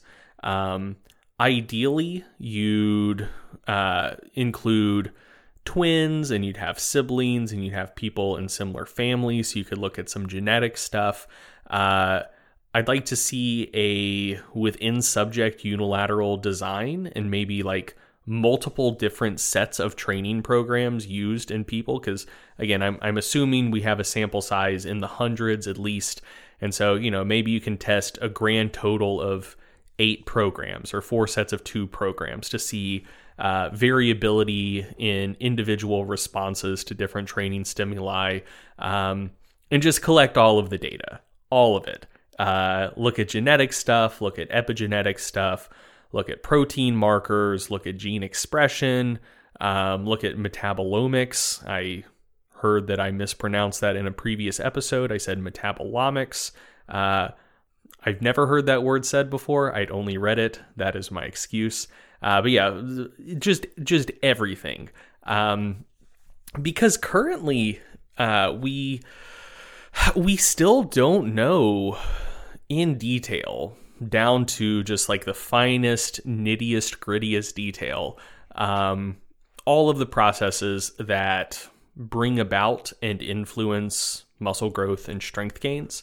And ultimately, I think if we had a full mechanistic understanding of that entire process, that would help guide future research to make it better and to help people ask more interesting questions that maybe at the moment with our current knowledge we wouldn't even think to ask. So I think just like a massive exploratory study where you can just throw everything in the kitchen sink at it to learn more about mechanisms and generate more hypotheses based on just the sheer amount of data you're able to gather. Look for things that might mediate whether someone responds to one style of training better versus another style of training. I think that would just move the whole field forward 20 years. And so that is honestly the type of study that I'd like to see if money were no concern. How about you, Trex? My only feedback is that when we ventured out into this space of creating audio content, the one challenge that I didn't even think of was the fact that so many of the words I use in my brain, I have only read and never heard. And same. So many of the words I use in my writing, I have read and never actually heard. And I was fully unprepared for that, which is why we mispronounce almost every word on our podcast. Maybe other people are using these words, but I don't consume a lot of content. And so, yeah, I have no idea how to say anything that's in my mind, which is a really hard place to be. Yeah, it'll shock you to hear, dear listener, that when the mics aren't rolling, me and Trex aren't just like sitting around talking about metabolomics. We are not. All right, moving on. I've got. Do you not have a dream study? I feel like this was a question for both of us. A dream study. Well, I agree with your general approach that I think if we're trying to get a lot of bang for our buck, a big exploratory study that is really well conducted would be great. One study that I would really love to see, I might as well there's 2 very small questions that have been bothering me for a while. Actually, I'll give 3. First of all, the creatine-caffeine interaction. There was a study just a couple months ago that I covered in Mass that was perfectly designed to address it, but COVID really threw a wrench in the plan and the sample size just wasn't there. But it's one of those questions where the general consensus is don't worry about it, and that consensus is absolutely not based on the data that have been provided to date. And if you want a nuanced take on how I feel about it, strongerbyscience.com/creatine. I have a whole section kind of detailing my views on it. Another one is I think there's a lot of interesting preliminary data suggesting that a combination of dietary nitrate and citrulline should be a pretty nice, pretty cost-effective strategy for people who want to build strength and muscle. I think aiming for a high nitrate diet with citrulline supplementation about an hour before workouts should be a good way to promote training adaptations and hypertrophy over time. Unfortunately, the few studies that have actually tried to look at hypertrophy within that context, the training programs just weren't well suited for inducing hypertrophy. And in one case, the nitrate dosage that was provided, just looking at nitrate alone, wasn't sufficient. And actually, the one looking at citrulline alone, the citrulline dose also was insufficient. It was very, very low. And so it's one of those things that it's almost more frustrating when somebody kind of starts to look at it, but doesn't kind of put all of that together into a singular cohesive approach where you've got a sufficient hypertrophy stimulus and a sufficient dosage of both of those ingredients. So I'd like to see that. One other thing I'd like to see is I'd like to see more experimental work, really trying to precisely identify optimal protein intakes in caloric surpluses versus caloric deficits. And I'd like to see those recommendations maybe more generalizably scaled. If generalizably, that's a clunky word, not sure if it exists. But, one of the things that kind of drives me nuts is that a lot of the protein recommendations are grams per kilogram of total body mass. And when you get to more extreme ranges of the body composition spectrum, I struggle to believe that that's the best way to scale it.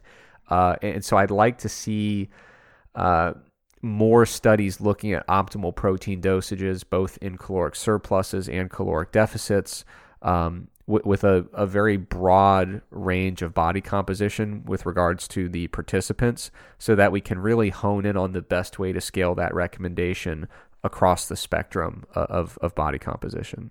I feel like that wouldn't be a problem if open data was a thing. Oh, no, it'd be solved literally in about 25 minutes. Yeah, that actually jogged my memory. Another area where I'd love to see research, where shockingly there isn't any, is one of the things people talk about a lot is how should you train in a deficit? Like, ultimately, something's got to give.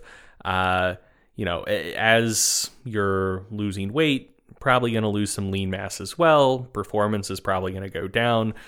So is it better to try to maintain training volume and sacrifice intensity, or try to maintain intensity and sacrifice volume? There's a lot of people out there with some really, really strong takes on the topic, and there is precisely zero data on the topic. That is an area that wide open research question, no research whatsoever. And I'd love to see a study on that. Definitely. You could go on and on, because I mean, at the end of each of our mass articles, we basically say, hey, please do this study. And so every topic that I've written about, I've got a recommendation I could lean on, but those are the ones that came to top of mind for me. Okay, I've got a question here from Fictional Funkness. And it relates to body fat percentage. So how does an excessively low body fat percentage affect your ability to improve strength and increase hypertrophy over time? Part 2 of the question is, given the poor reliability of most body fat measurement devices, what's the best way to ensure that an individual is in the appropriate range for a given training goal? So first of all, when you've got a really, really low body fat, so, talking about females who have a body fat percentage, under maybe 12 or 13%, talking about males who have a body fat percentage below, maybe 7 or 8%. When we start getting close to, essential body fat stores, when we're getting really lean, like physique competition ready, gains are hard to come by. On the strength side, they're hard to come by because it's hard to really muster up the energy and the physiological. It's just hard to make good training sessions happen. I don't really know how else to describe it. Recovery is impacted. When you're that lean, your leverages feel weird for the exercises that you're training. Glycogen starts to become an issue where you're trying to drive through those difficult reps, and there's just not a lot of ATP getting generated in a timely fashion. It's just really hard to make really notable strength gains, assuming that you were already strong and in a well-trained state before you lost the weight. Now, if you're totally untrained and you diet down and you're not exercising and you get very, very, very lean and then you start lifting, of course, you're going to, I would assume, have some pretty notable strength gains just from the abrupt neuromuscular adaptations that come with dramatically improving your training status in a short period of time. But if you're someone who's already strong, already has a lot of those neurological and neuromuscular training adaptations in place, it's really hard to make dramatic strength gains when you're at a very, very low body fat percentage. It's hard to generate high quality workouts to muster up the energy for it, and it's hard to recover from session to session. On the hypertrophy side, it's again very, very difficult to induce notable hypertrophy when you're that lean. Frankly, because your biological resources are diverted elsewhere. It's really remarkable to see how your body slows down and allocates energy when you get down to those low body fat percentages, things you wouldn't expect. So like, for example, I cut my hair less frequently when I'm prepping for bodybuilding shows. My hair grows slower. I don't have to trim my fingernails as frequently. Like everything starts to slow down in your body. And so you can see that reallocation of biological resources. And so the idea that you're going to be at 5 or 6% body fat and just humming along and, creating all sorts of additional muscle tissue, adding all sorts of body protein, it's just not a realistic expectation. And when we were looking at the data, when we were doing the P ratio analysis, it did look like there was a bit of a cutoff where people under about 8% body fat, and in that case, it would have all been, I believe, males down in the in the single digits. I don't think there were any females in that data set with body fat percentages down that low. But looking at the data in total, I don't think there were any individuals making really substantial gains in lean mass under about 8% body fat, which tracks pretty well with practical experience. So yeah, it's very, very difficult. The only way you're going to really make notable strength gains if you're maintaining a super lean body composition, especially if you had to diet to get down there and it's not just your natural body weight. The strength gains is just going to, it's going to depend on you being pretty untrained beforehand and then just getting some of those beginner training adaptations. Same thing goes for muscularity. If it's going to happen, it's going to be because you had a pretty low degree of muscularity and pretty minimal muscle mass at the start, and we're just making some of those beginner gains. But for the typical trainee who's been at it for a while, very hard to come by. Now, the other part of the question was, given the poor reliability of body comp measurement, how can you ensure that you're in the appropriate range for your training goal? And I don't view it as a measurement issue.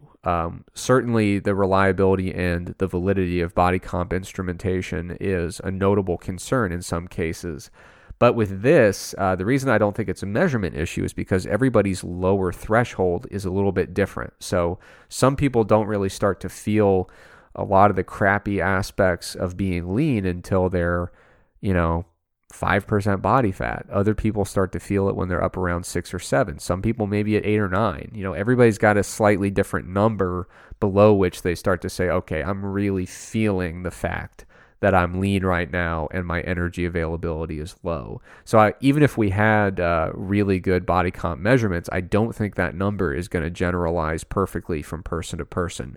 So rather than relying on a body fat percentage measurement, I think it's much more important to go by feel. And when you're there, when you're in that position where you're in a truly physiologically altered state because of leanness, you're going to know. You're going to feel it when you're there.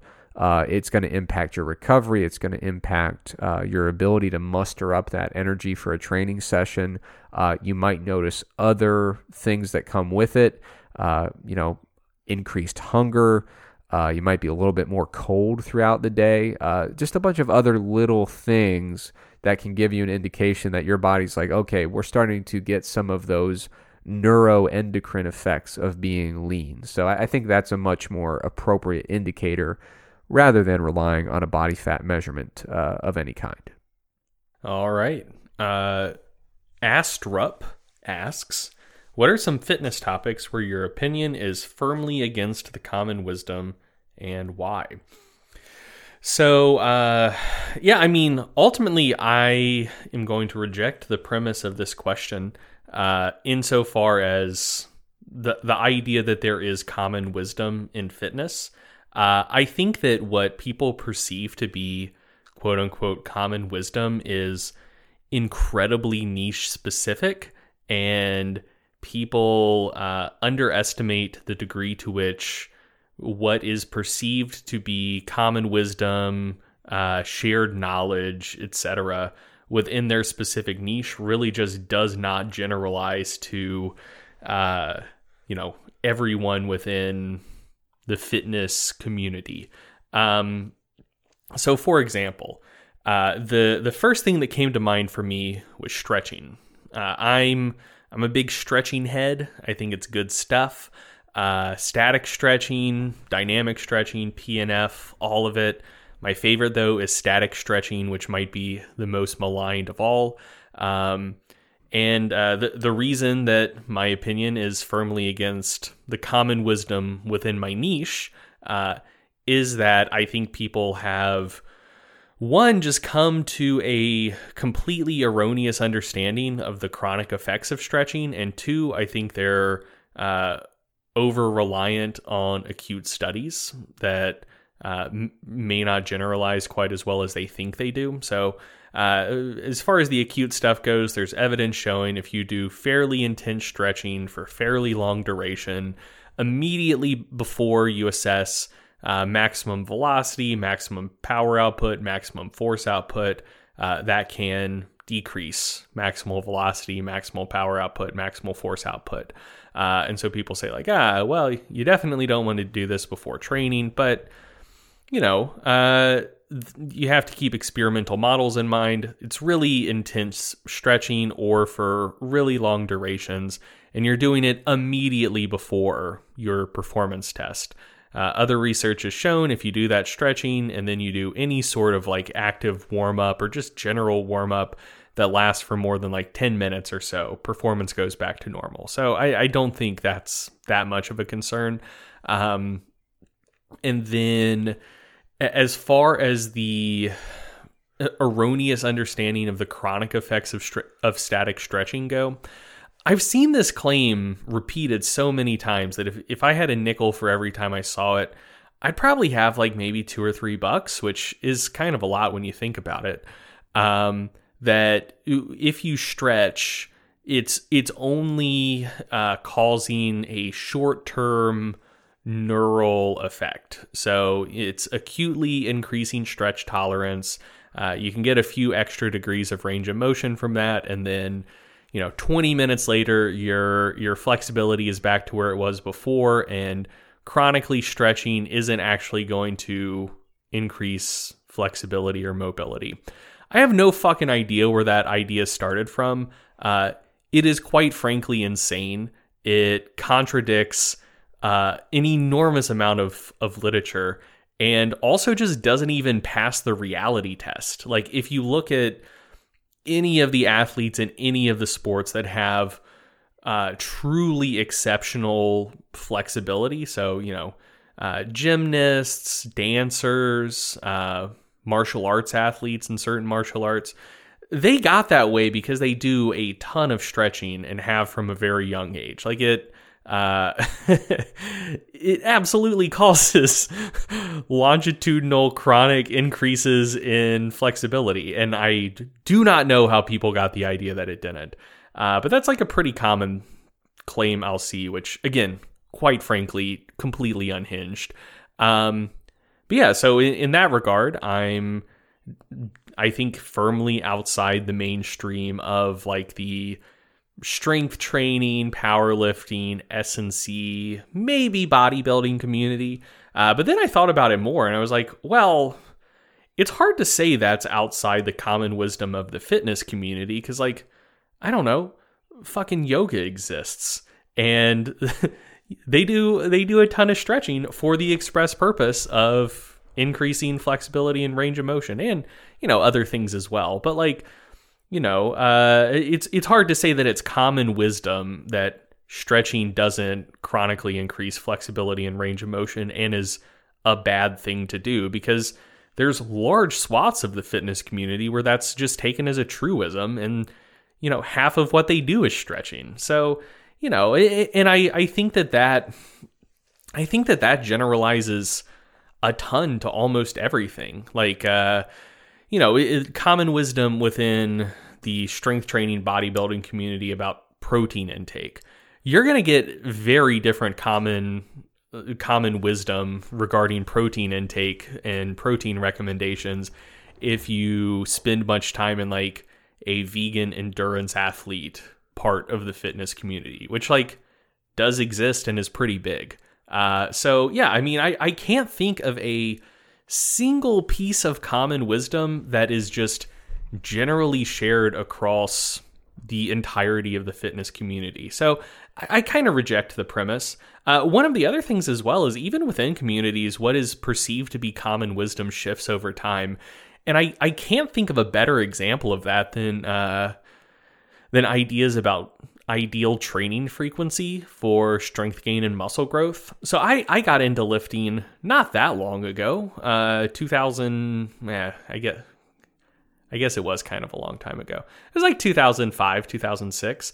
And back then, the standard advice was to train with a low frequency. So, one time per muscle group or per lift per week, or maybe two if you have a lagging lift, lagging body part, and you're not afraid to be a little bit aggressive with it. And these days, I mean, we get questions to our Q&A little forum where people are like, hey, can you still build muscle if you only train a muscle group once per week? So that the common wisdom regarding ideal frequency has completely shifted from only train once per week unless you want to overtrain and die to, is it even possible to make to cause significant hypertrophy if you're only training a muscle group once per week?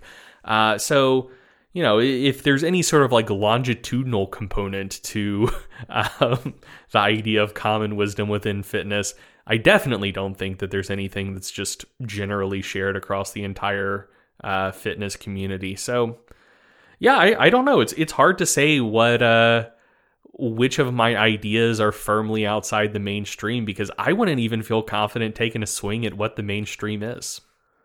Another great example of that change within a particular group in terms of the consensus is if you look at the history of strength and conditioning, for the longest time, if you were a team sport athlete in like any sport, they did not want you lifting weights. Oh yeah. I mean, they're like, if you've got my linebackers lifting weights, they're going to get slow and they're going to lose flexibility. They're not going to be able to play the game. And it was surprisingly not that long ago that was the prevailing perspective. And then all of a sudden, we've got our punters doing reps with 225 at the combine. So it's been a huge change where having someone who's just a total beast in the weight room is a selling point now for a recruit or for a draft pick in certain sports.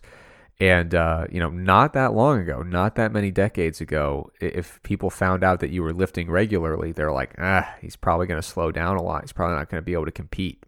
So yeah, that stuff changes all the time. Okay, I've got a question here from Peter. So Peter does his workouts in the morning, and he acknowledges in the question, he says, I understand that this limits my absolute performance, the weight on the bar, the repetitions completed. The question is, how much does that actually matter for a non-competitive trainee who's focused on something like health or hypertrophy or something like that? So if I'm doing 3 sets of 10 on the bench press with, 2 reps in reserve, does it matter if the weight is 10 or 15 pounds lower, because I'm training in the morning fasted? So I want to answer this in a couple ways. First of all, I want to talk about the direct question that was asked, but then I want to contextualize the implication that fasted training necessarily, in all cases, is going to hinder performance. So the first part, performance matters some in an absolute sense, but the goal is really critical to consider here. So if you're just training for general health goals, the absolute performance of what you're doing in the gym, we have a ton of wiggle room there. We don't have to worry about it too much. If you're training because you want to make sure that you maintain activities of daily living as you age, we don't need every training session to be, just an absolutely perfect effort. We don't need to make sure that we've optimized every aspect of your program. Getting in there, doing some hard stuff, and then recovering before the next time is probably going to be enough if health is the primary objective. As long as you're performing pretty well to the best of your ability, there's a lot of wiggle room there. Body composition goals, we got to do a little bit better than that. It's not the top of that spectrum or the furthest end of that spectrum, which is if you've got a performance-specific goal, a performance-oriented goal, you got to make sure you're performing well in your training sessions, in my opinion. You got to be trying to optimize that performance in the gym, getting better over time. But body composition goals are kind of in the middle there, where the goal is not necessarily to optimize every aspect of your performance. We still want to perform well in those sessions because hypertrophy, we'll talk about all these different mechanisms that drive hypertrophy, and, providing that mechanical tension to the muscle fiber is important. And I struggle to believe that the weight on the bar is completely inconsequential, or the number of repetitions we complete is inconsequential. I think if we're trying to maximize hypertrophy, we want to be performing well so that we can provide plenty of mechanical tension in a time-efficient manner. Now, that doesn't. You could argue the degree to which it matters, but I think if you look at it on really big extremes, just absolutely terrible performance versus absolutely optimized performance, there's probably going to be a difference there for the trainee who's trying to maximize hypertrophy. So yeah, we want to perform well, but the degree to which we sweat over the details is going to vary based on your goal. And it really doesn't make sense to sweat too much over that stuff if you're really health focused. If you're very performance focused, you probably ought to be sweating over the details. And if your main goals are body composition, you're probably somewhere in the middle there. But it never hurts to perform well in the gym, especially when the reason we're in the gym is to apply mechanical tension to the muscle fibers. Now, one thing that I did want to mention here is that the performance detriment associated with fasted training is still relatively uncertain. It's not like rejected, but there is some nuance to consider there. So there was a study back in the day, I forget the author, but they looked at, giving people either a carb-heavy breakfast or just a water placebo and looking at their resistance training performance, and relatively unsurprisingly, it was better to have a breakfast than no breakfast.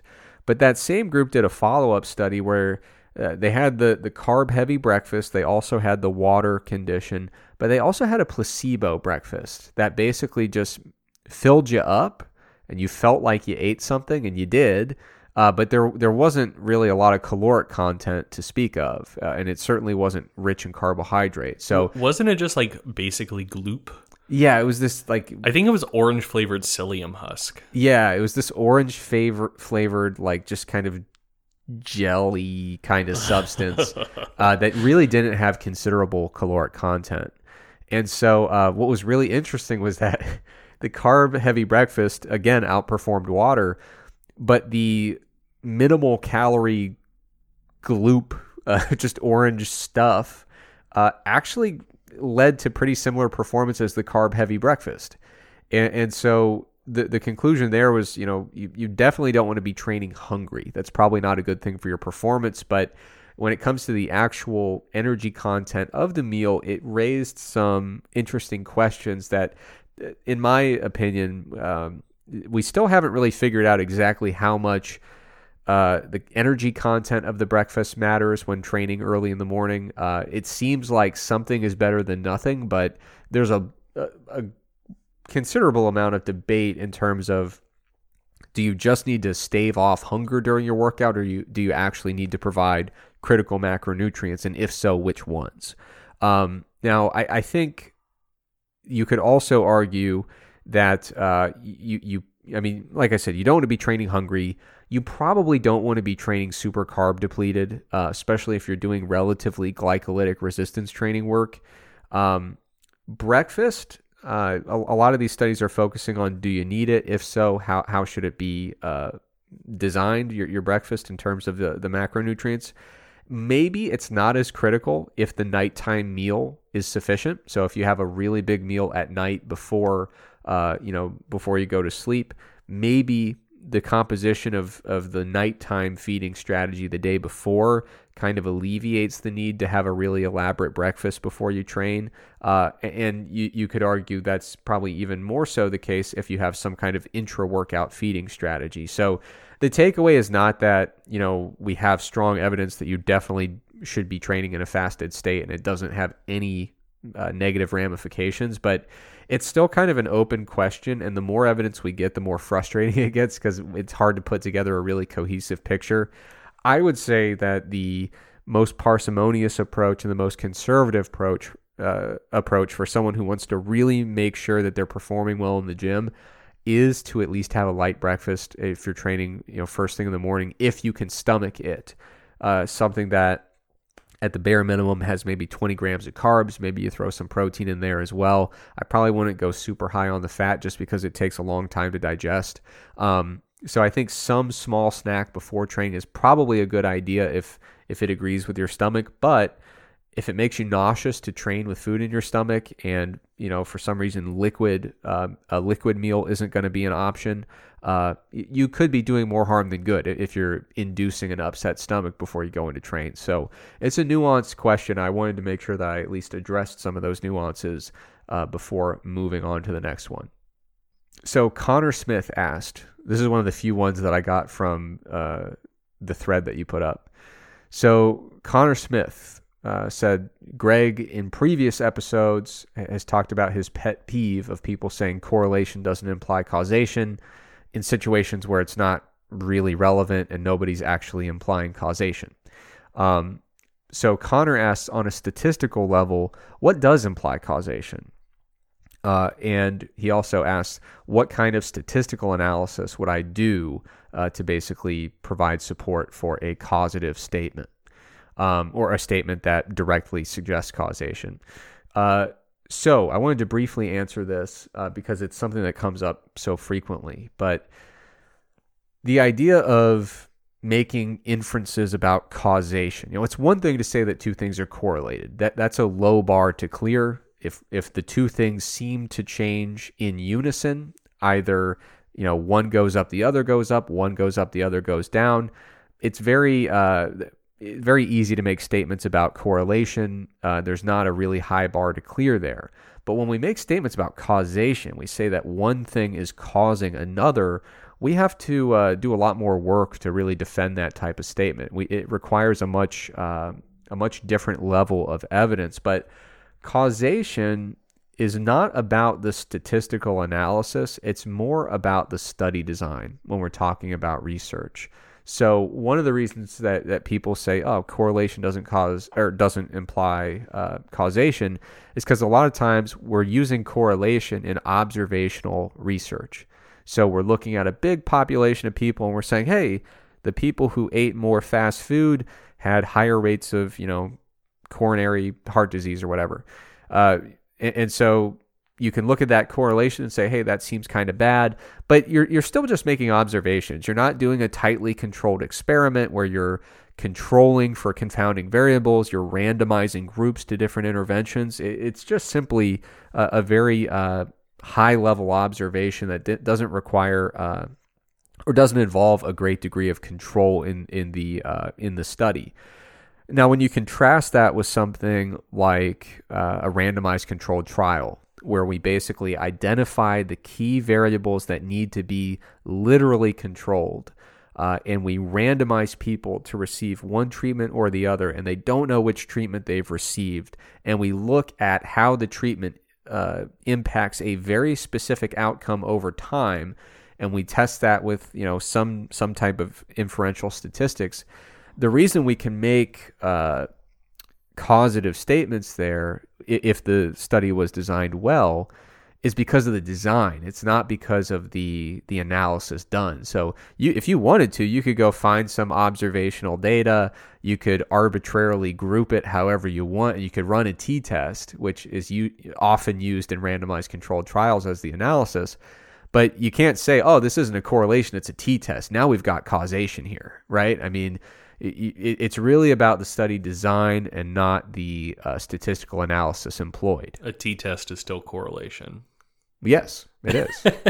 But, people look at a randomized controlled trial that uses a t-test or an ANOVA, and they think, oh, that's causative stuff. No, I know. And I know a t-test is correlation. But yeah, I mean, I feel like a lot of people don't know that. They see a t-test and they're like, oh, this is a fundamentally different thing than Pearson regression. But no, the math that powers them is the same. Yes, so whether you're talking about correlation, regression, t-test, ANOVA, they all fall within the general linear model framework, and the nuts and bolts, the math behind it is all the same. But it just, it's all about how your predictors are coded, basically, is what determines those differences there. Now, there is some stuff, I should acknowledge this, if you're getting into other fields, you really don't see this much in the exercise and the sport nutrition literature, but you may come across something called structural equation modeling or similar procedures that have kind of stemmed out from it. And it causes a lot of confusion. If you Google structural equation modeling causation, you're going to find like the first million results that all say like clearing up the confusion about SEM and causation. So it sounds like that confusion has been thoroughly cleared up. Well, if so, then they wouldn't need 1,000 posts to go back and through it. But so one of the things that's tricky there is sometimes people use structural equation modeling with observational data. And what you do is you kind of make some assumptions about this causative pathway and the things that kind of mediate or interfere with this causative pathway. You create a kind of diagram, so to speak, that needs to make some assumptions about causal relationships.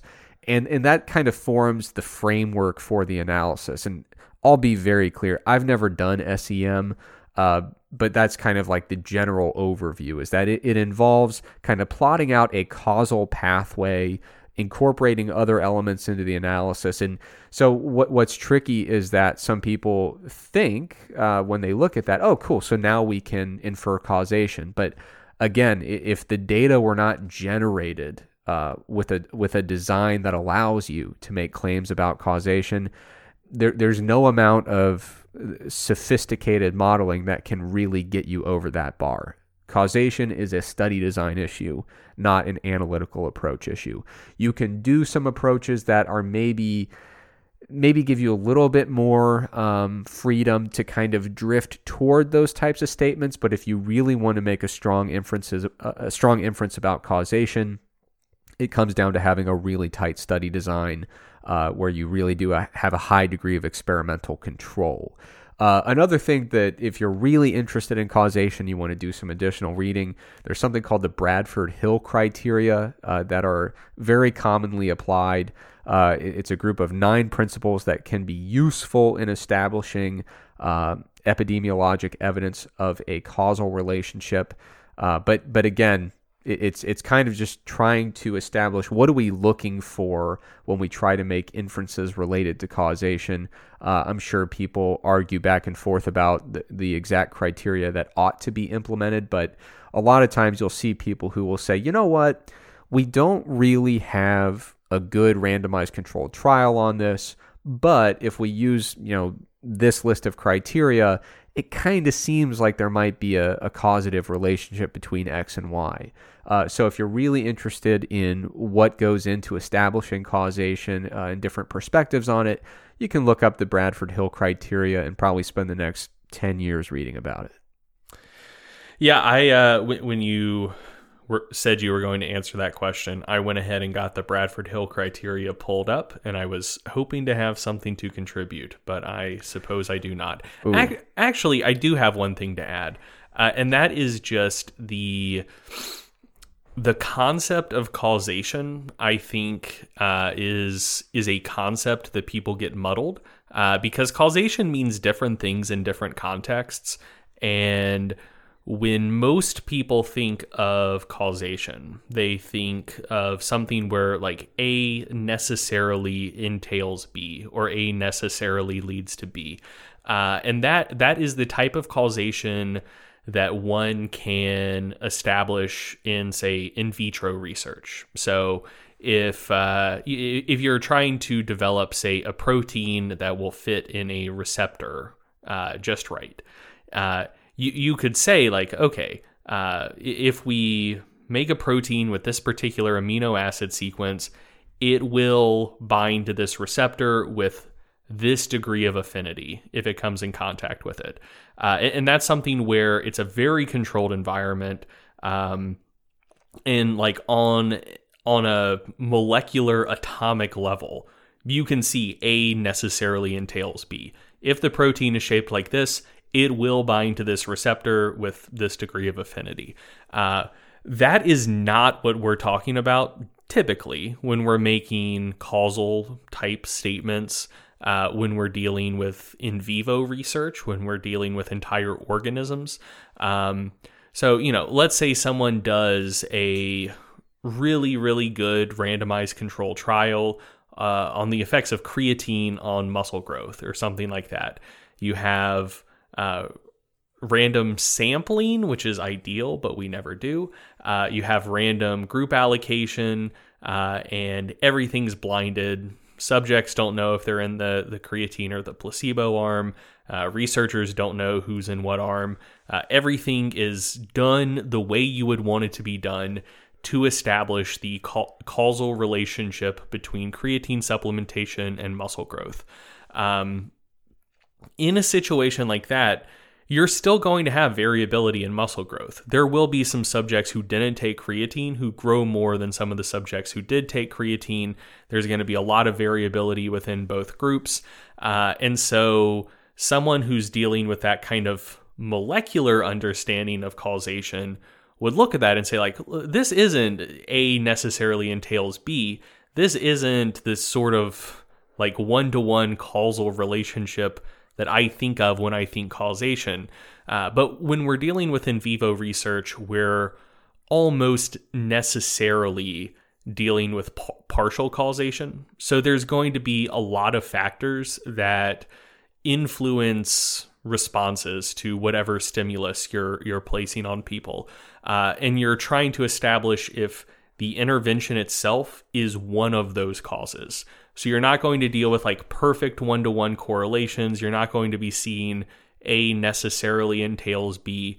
But if you get a pretty strong, significant finding in a well-designed, well-controlled, well-conducted RCT, you're establishing partial causation there. So you're basically establishing that whatever you're investigating is one of the factors that contributes to the outcome that you're interested in, not necessarily that it's a one-to-one relationship. That's not the type of causal relationship that we look for in vivo research. All right, good stuff. So I guess we're going to close out with the best question. Saved it for last. Yeah, so Agreeable Ad 0111 asks, is cereal really just a soup? Justify your answer, please. Do you want to lead off? I would say yes. I would say cereal is a soup because a soup doesn't have to be hot. There are plenty of cold soups. Mm-hmm. And when you think of a soup, you're thinking of, some solid food stuff. Well, not always, but in many cases, some kind of solid food stuff that is submerged in a liquid broth, and that broth often has multiple components to it, such as a milk product. So I would say as long as the cereal is being consumed in the traditional format with some type of milk product, I would say yes.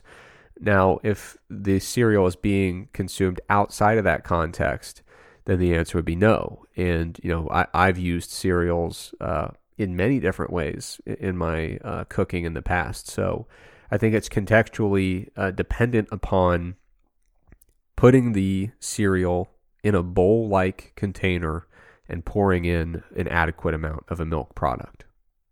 Yeah, no, I agree wholeheartedly. I think cereal is absolutely a soup. Again, if it's served with milk. So I would count myself a soup maximalist, and I think you have to be if you just do enough research on what is commonly considered a soup. And when you see the broad array of things that can be considered soups and are considered soups, I think that variability necessarily entails that most liquid-based things with other things mixed in are therefore soups. So when people think about soups, so one of the common things that'll come up is like, ooh, yeah, cereal's a soup because soups don't have to be hot. What about gazpacho? But that's still like kind of savory. So a cereal soup skeptic could push back against it and say like, well, yeah, I mean, gazpacho is a cold soup, but I mean that's very different from cereal. Like the whole flavor profile is different. But if you go to the Wikipedia article about soup, which you should, that's where all of the good research is done. There are dessert soups. So this isn't necessarily something that would be top of mind, say, for Americans, but there are dessert soups from Vietnam, the Philippines, Japan, China, and Trinidad and Tobago that are listed on the Wikipedia page. And the first one, which I'm going to butcher the pronunciation of, but I think it would be pronounced Che, is a Vietnamese cold dessert soup containing sugar and coconut milk with many different varieties of other ingredients, including taro, cassava, adzuki bean, mung bean, jackfruit, and durian. And specifically focusing on things like adzuki beans, like beans. You know, you're dealing with starchy staple crops. Which, you know, most cereals themselves are going to be corn-based or wheat-based or barley-based. And like barley soup itself is a thing. So, you know, you can't really tell me that processing that grain product makes it less of a soup. So the sheer existence of dessert soups, I think, makes it a pretty open and shut case that that cereal is a soup as well. I didn't realize this until I went to the Wikipedia page, but apparently fruit soup is a thing as well. I don't know how I feel about that, but I mean, who am I to tell people that they're wrong? And yeah, I mean, if fruit soups can be a thing, then yeah, sure. Cereal is absolutely a soup. I think once you account for fruit soups and dessert soups, you necessarily have to be a soup maximalist. And there are many soups in this wild and wonderful world. You know, I don't know if my eyes deceive me right now, but I did some Wikipedia searching, followed from link to link, wound up somewhere. But I'm looking at a banana soup. And first of all, it looks delicious. Everything about it looks great. It looks like, so it's got banana, it's got milk. But it looks like there are maybe some vanilla wafers or some type of sweet processed grain product sitting upon top of it.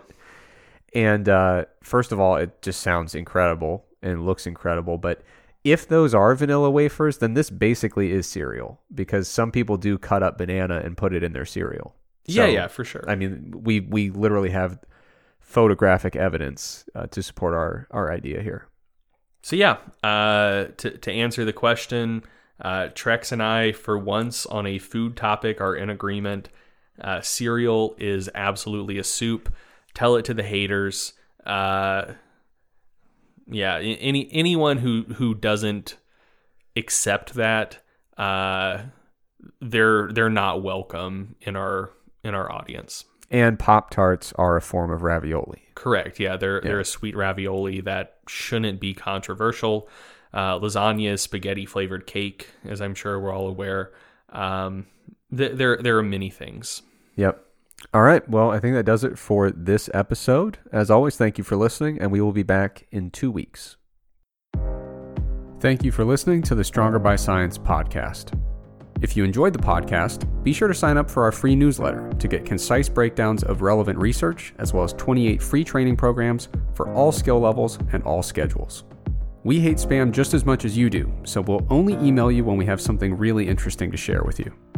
You can sign up for the free newsletter at strongerbyscience.com/newsletter, or just go to the Stronger by Science homepage and click the free programs button at the top. If you want to join in on the Stronger by Science podcast conversation, be sure to check out our Facebook group and our subreddit. The links for both are provided in the description of today's episode.